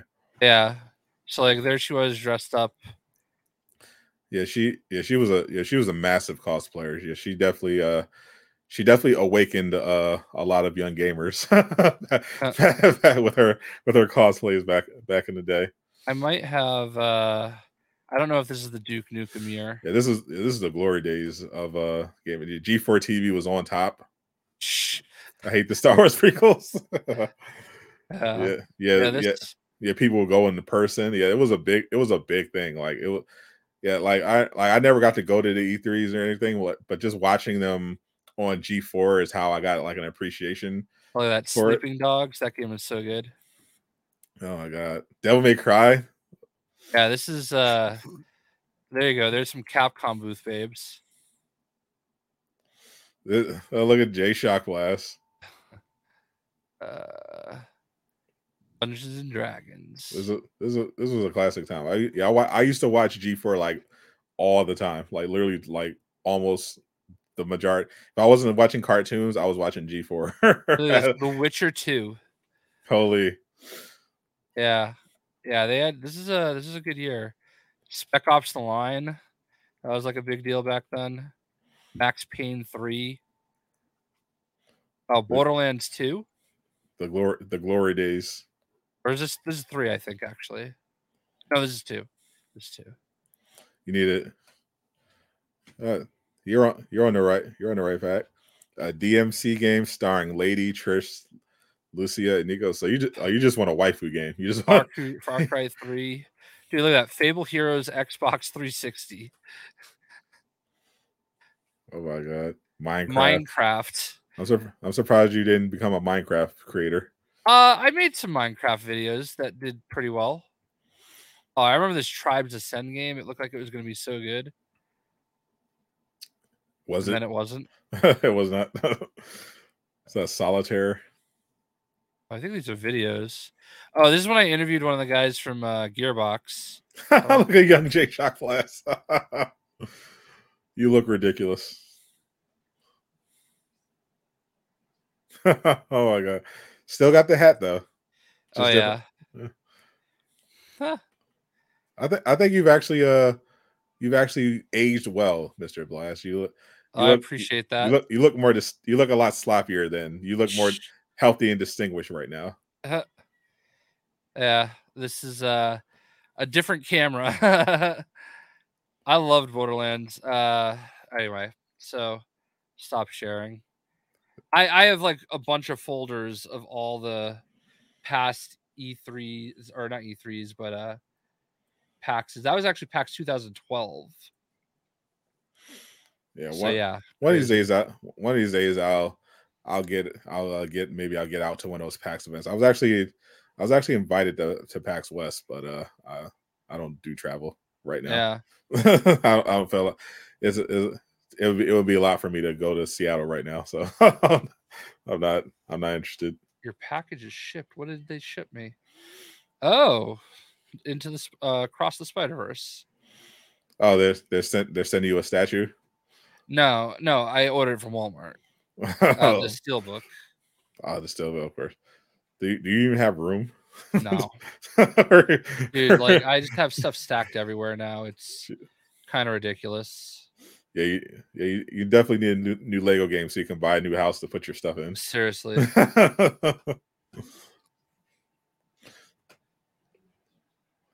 For me, obviously, for me it's Spider-Man 2. But besides that, I'm in a few creator programs, so there's definitely some stuff that I'm looking at on the horizon. There's Assassin's Creed Mirage. There's First Descendants. I'm always on the lookout for like a good third person action multiplayer looter, and that game looks pretty fun. So I'm looking forward to that. I'm in the program for Deep Silver, so it looks like I'm probably going to be playing some Payday 3, which looks fun. I saw Johnny Rocker play some Payday. It looked pretty fun, so I'm interested in trying that. Obviously, a big part of my 2023 plans going into the year was Spider-Man 2 and Suicide Squad Justice League, but one of those games is not coming out this year anymore. So unfortunately, that's out. But maybe it's fortunately, maybe because you certainly didn't miss it. So now it's just a game that got pushed out to an area where maybe there wasn't going to be anything. Yeah. So now, assuming it comes out, then I'll have that and I'll resume my plans for that, and then maybe Wolverine that year. So maybe Wonder Woman and Wolverine that year. Yeah, I mean, I feel like maybe we see some stuff about both of them at the Game Awards. Yeah, at this point, I feel like they're definitely just going to wait for the Game Awards, because they've had all these events where they could have announced that some kind of update on that Wonder Woman game. They didn't do it for Summer Game Fest. They didn't do it for Comic-Con, Gamescom, and they initially announced Wonder Woman at the Game Awards. So at this point, it just makes sense if they're just waiting for that. Same with that WB Games Montreal DC game that they're working on. They haven't officially announced yet. They're probably either waiting for the Game Awards or for that Gotham Knights thing that they're doing in October. So we're allegedly, but definitely doing a thing in October. Let me just tell you, somebody actually that reminded me of something. First thing Caboose said to me when we were in Chicago when I saw him, hey, tell your boy Sadat that there's nothing happening with the Gotham Knights. And I was gonna just let it go, but I actually forgot that we had that conversation. There's definitely something happening with Gotham Knights. Like don't tell me nothing's happening when objectively and undeniably something is happening. If I had to guess, tell me something not amazing, or not like a DLC with like new characters, and it's probably going on Game Pass. Yeah, for the year anniversary of the game being out. Yeah, it could be something like that. It could be they could be doing a final patch. They could be doing another heroic assault type of thing. They could be doing any combination of that, plus announcing their next game, which we know there is a next game that is DC. Yeah, maybe they're patching an ad into the game showing, hey, there's a next game. But there is definitely something happening with the Knights. I literally looked at the files. It's gold. Whatever patch they put together is gold. It's a thing. It's like I said, it's probably a Game Pass thing. It could be, but that would require a Steam update, because you've got Xbox Game Pass PC communicating with Steam. Yep, it could be as simple as that. It's definitely something. And the anniversary is October, so we'll see what it is, but it's definitely something. Don't tell me it's nothing. Right, but you were convinced it was a new DLC. Like, I think that you're shifting the goalpost a little. I'm not shifting the goalpost at all. It's something. I've said what I've said from the beginning. Something's happening. Well, yeah, because I was like, hey, there's some kind of activity going on with Gotham Knights. This exact same thing happened a few months prior, and at that time I was also told nothing was happening, and then we got a whole new fucking raid. So that's why I was like, well, this looks similar. This could be DLC. This could be something we don't know, but I was told there's nothing again. I'm like, well, that's obviously bullshit. It's just like it was bullshit last time. So I'm like, I don't know what it is, but it's objectively something. I don't. It's it's probably not playable Batman, but I don't know what it. I would love it if it was. Everything that I've been told says that they are not doing anything else with the game. If that changes, we'll see. But I do remember being told before the second raid thing came out and mentioning it to you. Yeah, like, but you're told like that like the day before it came out. Yeah, exactly. Because that's when like I was told, and up until that point, I had been told it wasn't a thing. Yeah, that's which is the whole point I was making. It wasn't like, oh, I'm having these expectations. It's like, no, I know from experience and from the facts that I knew before that. I just didn't tell you until the day before. Yeah, because it was one of those things where it was just coming out of nowhere, and if anything got out at all, it would have to come back to me.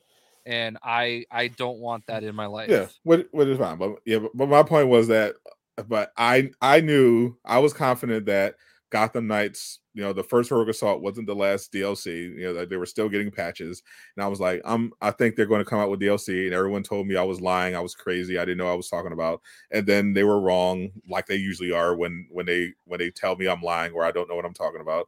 So that's why I'm at the very least keeping an open mind, because I know it's been weird with the post-launch stuff of Gotham Knights. Like, let's just be honest, it's been fucking weird. Yep. Like we expected them to do some kind of battle pass or something, or at least charge, or at least make an attempt to monetize. They never did it. They've never been really transparent with what those post-launch plans were outside of that first DLC. They were. It was nothing. Like that was it. It was like, this is the game. Have fun. Yeah, and then they were like, and then people were like, well, was that it? And then they're like, nope, surprise. And it's like, well, what the well, yeah, but like, it's not like they charged for it, it's just like, hey, here's something else we put through together, you know what I mean? Like, but which is weird, because it's like, why wouldn't you charge for anything? I think it was because like, I think they got like shamed into not doing it. I think there was. This is always weird to me. Like, obviously the also game. What people are trying to do to Suicide Squad, by the way.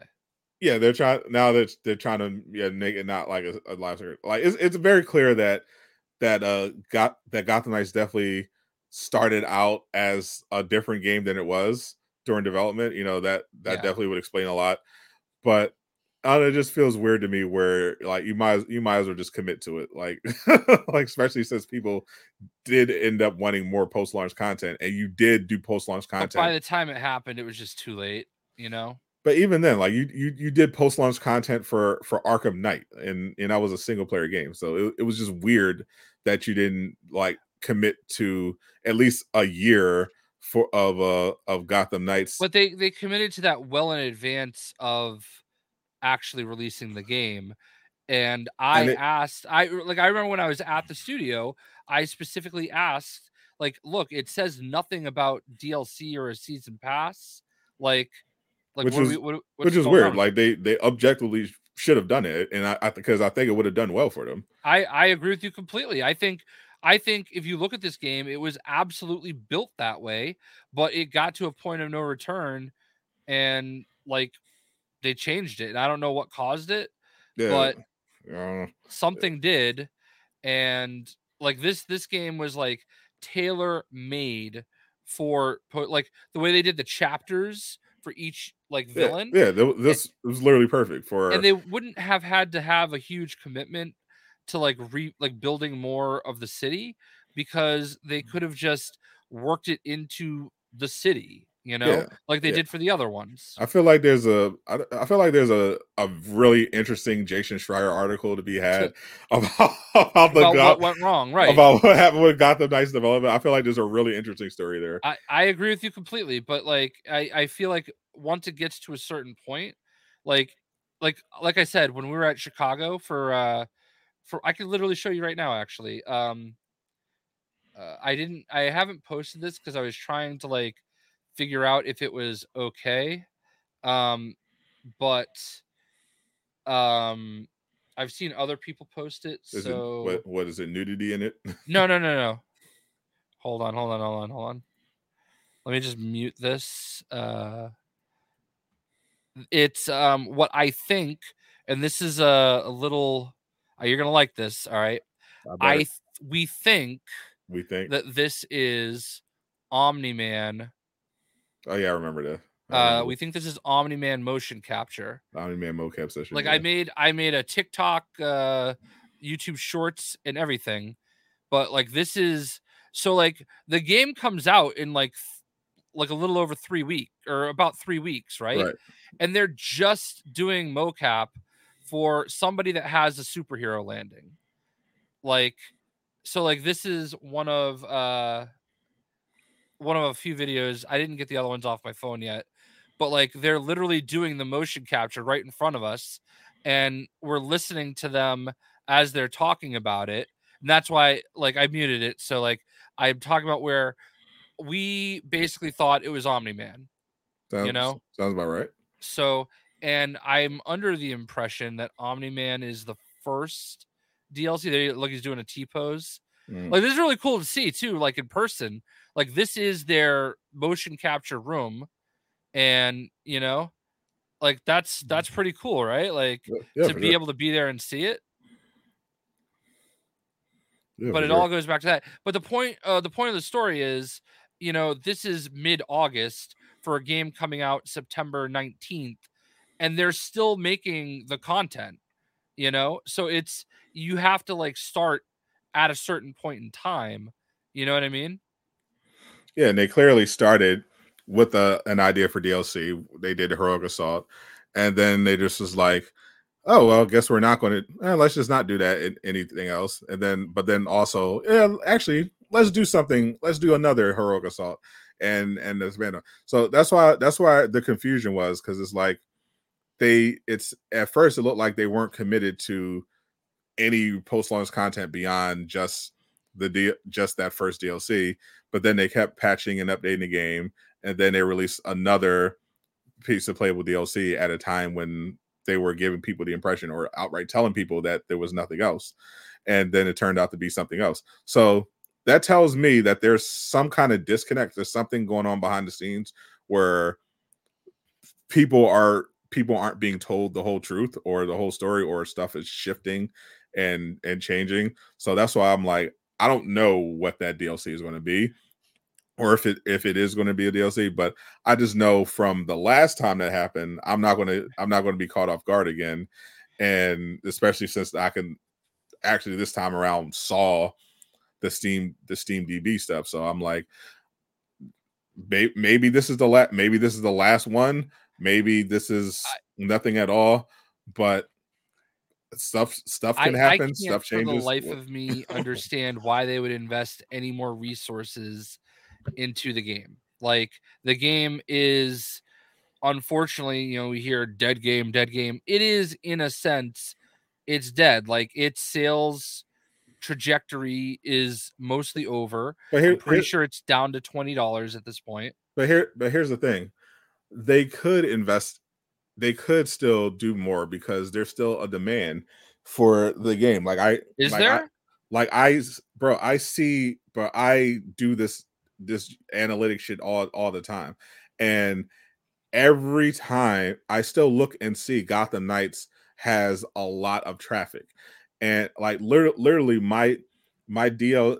Let me check where it's at right now. But every time I post Gotham Knights related content, it still goes crazy all this time later, despite everyone saying it's a dead game, no one cares about it. No one cares about it anymore. Gotham Knights is over. No, people still play the game. I can still go online and match make.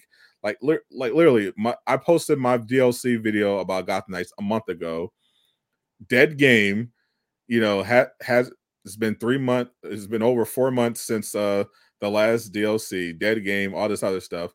Video got 151,000 views. People still care about the game. If they announce tomorrow, hey, we're planning to drop a DLC that will let you play as Batman, and it's $5, they would make a fuckload of money. That is a fact. I think that's about the only chance they have. And it would go against everything they've said they were doing, and it would make the story make no sense. Actually, it would make perfect sense because they could just make it a prequel story DLC. Yeah, but I don't. It's a circle it's that easy. I don't really want to get in.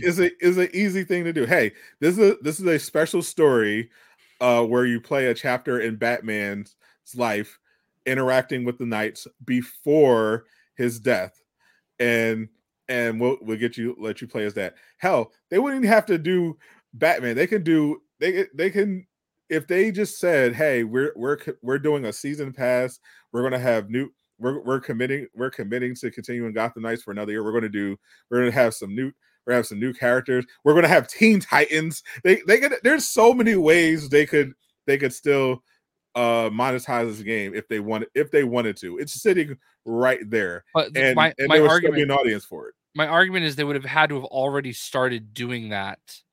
And I don't think they have. Like, I just don't. They might have. They might have. They have cut stuff from. They have stuff from the game that they canceled that they could just reuse and make DLC. Like they started on a whole Two-Face thing, and it ended up getting cut from the main game. They can literally just turn that into a DLC. I would hope so, and I wish they would. They have I think it was Taladia Plays hooked it up. He linked me to concept art they made for Damian Wayne, Catwoman, Solomon Grundy. Like they have all these plans and things they could do. So I'm like, it wouldn't be much for them. Like if they said they were doing a Catwoman DLC, people would come back for that. But here's my question. What game have you seen be released for a year, go through its cycle, get to its $20 phase, never have announced any kind of expansion or anything, and then suddenly, oh, hey, a year later, season pass, new characters, new DLC. No, they move on to a different game. I mean, didn't Forbidden West literally do that? Look who plays that. A lot of people. That was a big deal. The Burning Shores was a big deal. Not like the game came out in February, a really stacked month. It was well received. We didn't hear anything about it after that for like a year. And then they're like, oh, by the way, we're doing a story expansion DLC called Burning Shores, and that was a thing. So yeah, like it's not something that can't happen. It's like it just depends on what they're willing to do, like especially when it comes to the perception of the public. But believe it or not, people are at this point conditioned to expect more. They don't want to pay for it. Yeah, so clearly some of them do. Clearly a lot of them do because they ended up paying for it. Like if all my years playing NBA 2K have taught me they're sure as fuck willing to pay for it. The people who bitch about, oh, I don't want to pay for this or any of that, they're in the minority. The majority will pay for it. They're the loud whiners are the minority when it comes to that stuff. They are willing to pay for it. There's a reason Fortnite has been one of the biggest games in the world and in terms of profitability for the last 5 years or so. There's a reason NBA 2K and GTA Online rake in billions of dollars. Like people are willing to pay if you give them a game that they can just play forever. Like they will pay for it. I honestly, I really and truly, I hope that Sadat the Prophet comes through here. But my best guess is that we're looking at a Game Pass situation, because it's right in line with the time frame. You would see a game like that go on Game Pass, and I don't know. What, like Marvel's Avengers did? It did, didn't it? It did. It went on Game Pass, got it, released new DLC, and got a nice boost in player numbers because of that accessibility on Game Pass and PS Plus. Yeah, well, I mean, who knows? Maybe it's a both thing. Maybe the patch is going to Game Pass and they're judging from there and seeing. I don't know. Yeah, I don't know. I just can't see this. You don't necessarily give up on a game if you try to get it on Game Pass and PlayStation Plus. Like, it's like, oh well, we got our sales cycle, but I think we can wring some more out of this game. So let's expose it to more people, especially when you have a game that's set up to monetize. Like, they have so far, they've only sold, the only thing they have, you can buy right now has been cosmetic stuff, but they could always, as they show with Arkham Knight, they could always sell new skins, they could always sell new characters, they could always add new stuff. Yeah, like it's such a missed opportunity. I wish they would. It's there. I really do, because it was the perfectly constructed game for that. Yeah. Or to be the never-ending game. I feel like people bitch too much about it. Oh, can't please Batman, man. Yeah, apologize to Captain. What am I disrespecting Horizon for? He said he pointed out that you disrespected Horizon. How? In what way? You said no one cared. What? Yeah, you said something to that effect when I mentioned the Burning Shores DLC. You're like, oh, no one cared about that. And I thought you were talking. Oh, you were talking about Horizon. I thought you said you were talking about Dead West. No, fuck. Why the fuck? Why I talk about Dead West? I'm talking about. That's what I thought. I was like, nobody cared about that game. I said Horizon. I didn't hear Horizon. Listen, I'm hearing impaired. I said Horizon Forbidden West. So all I heard was Dead West. Dead which West is also a game, I think. Dead West. There's a game called Dead West. I think it's called Evil West. All right. Well, old and deaf. Yeah, there you go. Boomer J. I like Horizon. I just never finished them. Like, either one of them. I like them. I finished all of them. I just didn't get the Burning Shores DLC. Yeah. But yeah, it's not a reach or anything. It's literally just the facts. Like, Gotham Knights could have done really well if they had fully committed to DLC. They still have an audience that would play the DLC if they wanted to. My research, my channel is a testament to that. The fact that there's still an audience for Gotham Knights. If no one cared about Gotham Knights anymore, which is what I see people say all the time, literally on my 151,000 view video from a month ago about Gotham Knights, I had people saying no one cares about this game on the 151,000 view video about said game. Well, yeah, we're just gonna go in circles. So yeah.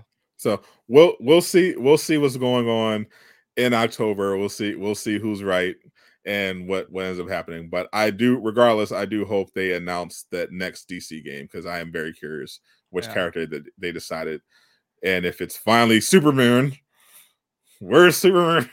Yeah, we that was what Caboose and Uncaged were like begging for the whole time we were there. So if it's Superman, they did a good job hiding it. And you wasted your request on Batman Ninja. No, I talked to Ed Boon about Batman Ninja. So listen, this has become a full-on thing. It's funny, when I went to Chicago, I wasn't really going to bring it up much, and the first thing that happened was Alan talking about Batman Ninja, and he wasn't even a part of the original conversation. It's become a thing. It's taken on a life of its own. Yes, Ubisoft is making an somewhat open world Star Wars game. It's called Star Wars Outlaws. They showed it off during Summer Game Fest. They showed a little bit of it. at during the Xbox showcase, and they showed it more in depth during the Ubisoft showcase. It is basically Han Solo, but female. She's got her cute little product merchandising opportunity, and it looks like they kind of expanded on how you can travel to other planets, like in Jedi Survivor. You basically just hop in your ship, and then they do the cutscenes. It's basically like a loading screen. You go in, and you fast travel to the next destination. Fast travel to the next destination. But in this one, there's actually looks like there's some degree of space flight, so you can just kind of fly up straight into the atmosphere. They showed a little bit of that in the gameplay trailer and showcase. People were expecting it to be like there were rumors that the open world Ubisoft Star Wars game was like either like a multiplayer game or some kind of a game based on the Mandalorians, and it did not turn out to be either of those things. But we'll see. I'll give Star Wars Outlaws a shot. See what it's hitting for. But yeah, there's another Star Wars game coming out. This one is from Respawn, but it's not. I'm pretty sure they're working on a third Jedi Fallen game. It's a game in the series, but they're also working on an FPS Star Wars game that's going to be out there. So the future looks decent for Star Wars. Not the movies or the shows, but the games.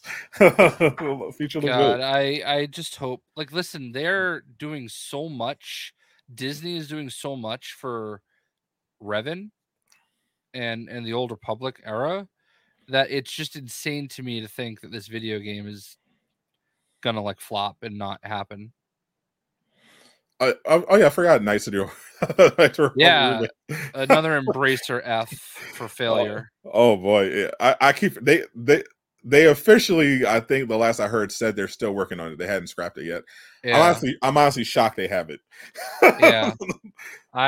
Well, I mean, if they move it to another developer, I mean, it just means it's going to get pushed back a little further, obviously. Because they did, because originally the game was dead in the water. Yeah. And then Embracer said, no, we're going to move it over to Saber. And they said they weren't expecting any further delays on that. But then, they had the whole $2 billion deal collapse, and people thought, it was definitely getting canceled. They said it's still a thing. So who knows? We'll see. But it's for now, it technically still exists somewhere, somehow. I just ordered a brand new Revan statue, like through Gentle Giant, and I think they just did something like basically that acknowledges that it's canon now. So like there have to be very big plans for Revan in like some capacity. Yeah. Because they're doing a lot, and I think they also realize that Revan is a very popular character and is going to sell. So yeah, maybe that's why Embracer is like hanging on to that, because they're like, well, it's a big IP. People love the original game. There was a lot of hype for when they saw the trailer for the remake, so they're like, well, I squealed. Yeah, Jay literally he did. Yeah. So if they can get this off the ground, then there's a lot of upside for them. But the they I'm talking about is not Embracer. The they I'm talking about is Disney. Oh, Disney in general, yeah. Yeah, they in general are like, it just feels like they're like, look, dude. Okay, I have a Revan Christmas ornament that I got from Hallmark. You can't tell me that they're just gonna do a Revan Christmas ornament, Hey, aren't they doing? Isn't the only? I think we looked at the Star Wars projects upcoming. What do they have? Like they have like the Acolyte, and they have a new movie they're planning with Rey, and I don't know. Maybe there was a rumor that they were gonna give who did Episode 8 that we all hate? Rian Johnson. Yeah. There's a rumor that they were going to give him his own trilogy. Yeah, I heard that's not happening. Yeah, and I heard that it was going to be Knights of the Old Republic at one point. So, look, Rian Johnson can go make a Star Wars movie. Just keep him away from the Force. Have him go make some space cowboy, whatever shit. Yeah. Just leave the Jedi and the Force out of it. I hope you get your Revan project, and I hope it doesn't suck. Yeah. I mean, look, man, I know all they showed was like a scene where he turns around and turns his lightsaber on, but that was the greatest part of the 2020s for me. Yeah. Well, at very least, if it's a video game, you probably won't be disappointed unless it's from Embracer. At this point, I don't know what's going on over there, but I hope that nice Old Republic remake happens, because it's supposed to be a PlayStation exclusive, right? Yeah, for like at least the first year, yeah. Yeah, so yeah, which is weird because the first ones are Xbox exclusives. Yeah, they probably Not should. that weird. I feel like they should just made it cross-platform, but who cares? I'll be playing it if it ever comes out. Yeah, I mean, look, by today's standards, the first Knights of the Old Republic is rough. Like they've reskinned it, remastered it, repackaged it every possible way they can. Surprisingly, the best version of the game is on Nintendo Switch, but it's rough. It's like it's a turn-based, shooter type game, like hack and slash shooter or whatever. But it's turn-based. It's very dated, but for its time, it was insane technology. The whole game is voiced, which was not done in like 2005. Definitely hope this new one has some of that Jedi Fallen type of combat. Yeah, I would be fine with that. I really would be. Like I will never forget, like, that game was so special to me because like you lost your virginity to that game. There's what? No. It was just one of those games where like when you get to the end and there's like the big plot twist, I don't know why, but I never saw it coming, and it just made the characters feel that much cooler to me. And just like an M. Night Shyamalan movie, I guess. Yeah, I don't want to like I don't know why I'm worried about spoilers on a nearly 20-year-old game, but well, some of us haven't finished the story, Jay. Well, I'm just gonna say it.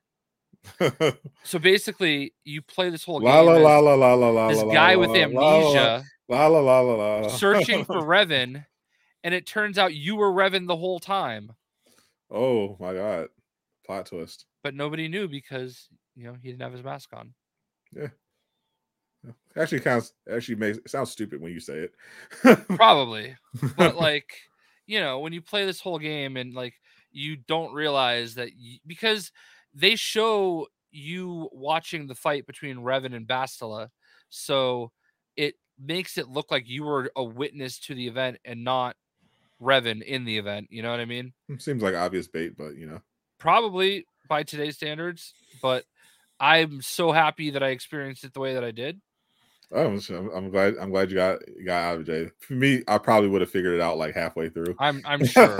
I'm sure you would have. Oh, yeah. that happens to me a lot. Sometimes I'll be watching something and within like I remember there was some Netflix movie I was watching, and like within 20 minutes I had figured out the plot twist the entire movie, and I just like, I'll just keep watching. it just happens sometimes. I can't turn my brain off, Jay. I'm sure it's a blessing and a curse. It can be. It can be. Sometimes it's really good, and I'm like only like a couple steps behind. Like Tenet was one where they kept me guessing, but that's mainly because the audio mixing was so dog shit I couldn't even hear the audio of the characters talking on top of the convoluted plot. But that's what it takes sometimes. Because otherwise, if I'll turn my brain off, I'm going to be thinking and going like, okay, this is how this is going to play out. This is how this will work. It's about sometimes it's about the journey, not the destination. Yeah. Even if you, especially with certain genres, like if you're watching a rom-com, you pretty much can guess from the trailer the entire plot of the movie. Well, yeah. Within the first 2 seconds. Like if you just read the tagline, you'll be like, oh yeah, I know what this movie is. But you don't watch a rom-com for the scintillating plot and the twists and turns. You watch it for the how it makes you feel, the adventure, the journey to getting to that ending that you know is going to happen. You know, and if they surprise you at the end, yeah, bonus. You can make the same statement for Hallmark movies. If my wife and I ever get divorced, it is 100% going to be because I walked in on her watching a Hallmark movie one time too many and sat there for less than 3 minutes and told her everything that was going to happen. So same can be true for Lifetime movies as well. Yeah, I feel like they're all. I feel like Hallmark movies are basically. I feel like Netflix basically just makes those now. But they just usually skew them younger. they just cast younger, but they're pretty much the exact same movies. But they just usually take place in like high school or something or college or something. Just younger people and higher budget cameras. You can tell. that's pretty much the only distinction. They've obviously that's pretty much the extent of it.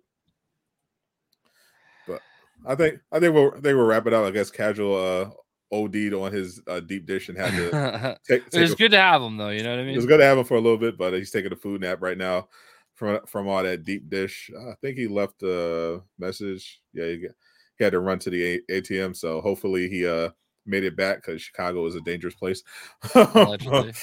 Allegedly. But I appreciate everyone hanging out once again. We'll be back next week. At some point, we're going to have a special Mortal Kombat themed show with maybe some special guests popping up. And I've been talking to some people who said that, hey, you should invite us on the podcast. And I'll be like, yeah, why not have you on the podcast? So I'll look into doing that maybe for next week. So look out for that. This is all news to me. We had a cold open. Like 100%. I was working on something and lost track of time and looked at the clock. I was like, oh, it's 10:55. Let me start closing out of stuff. And I load in. I was sitting in the waiting room for like 12 seconds. And then all of a sudden the show's rolling. I'm like, oh. Yeah. I'm a professional at this point. Yeah. Yep. We all are. Listen, we can roll out of bed and do a show. Yeah. The only thing that was going to happen if he was like a few minutes early was we were just going to shoot the shit until I hit start the broadcast.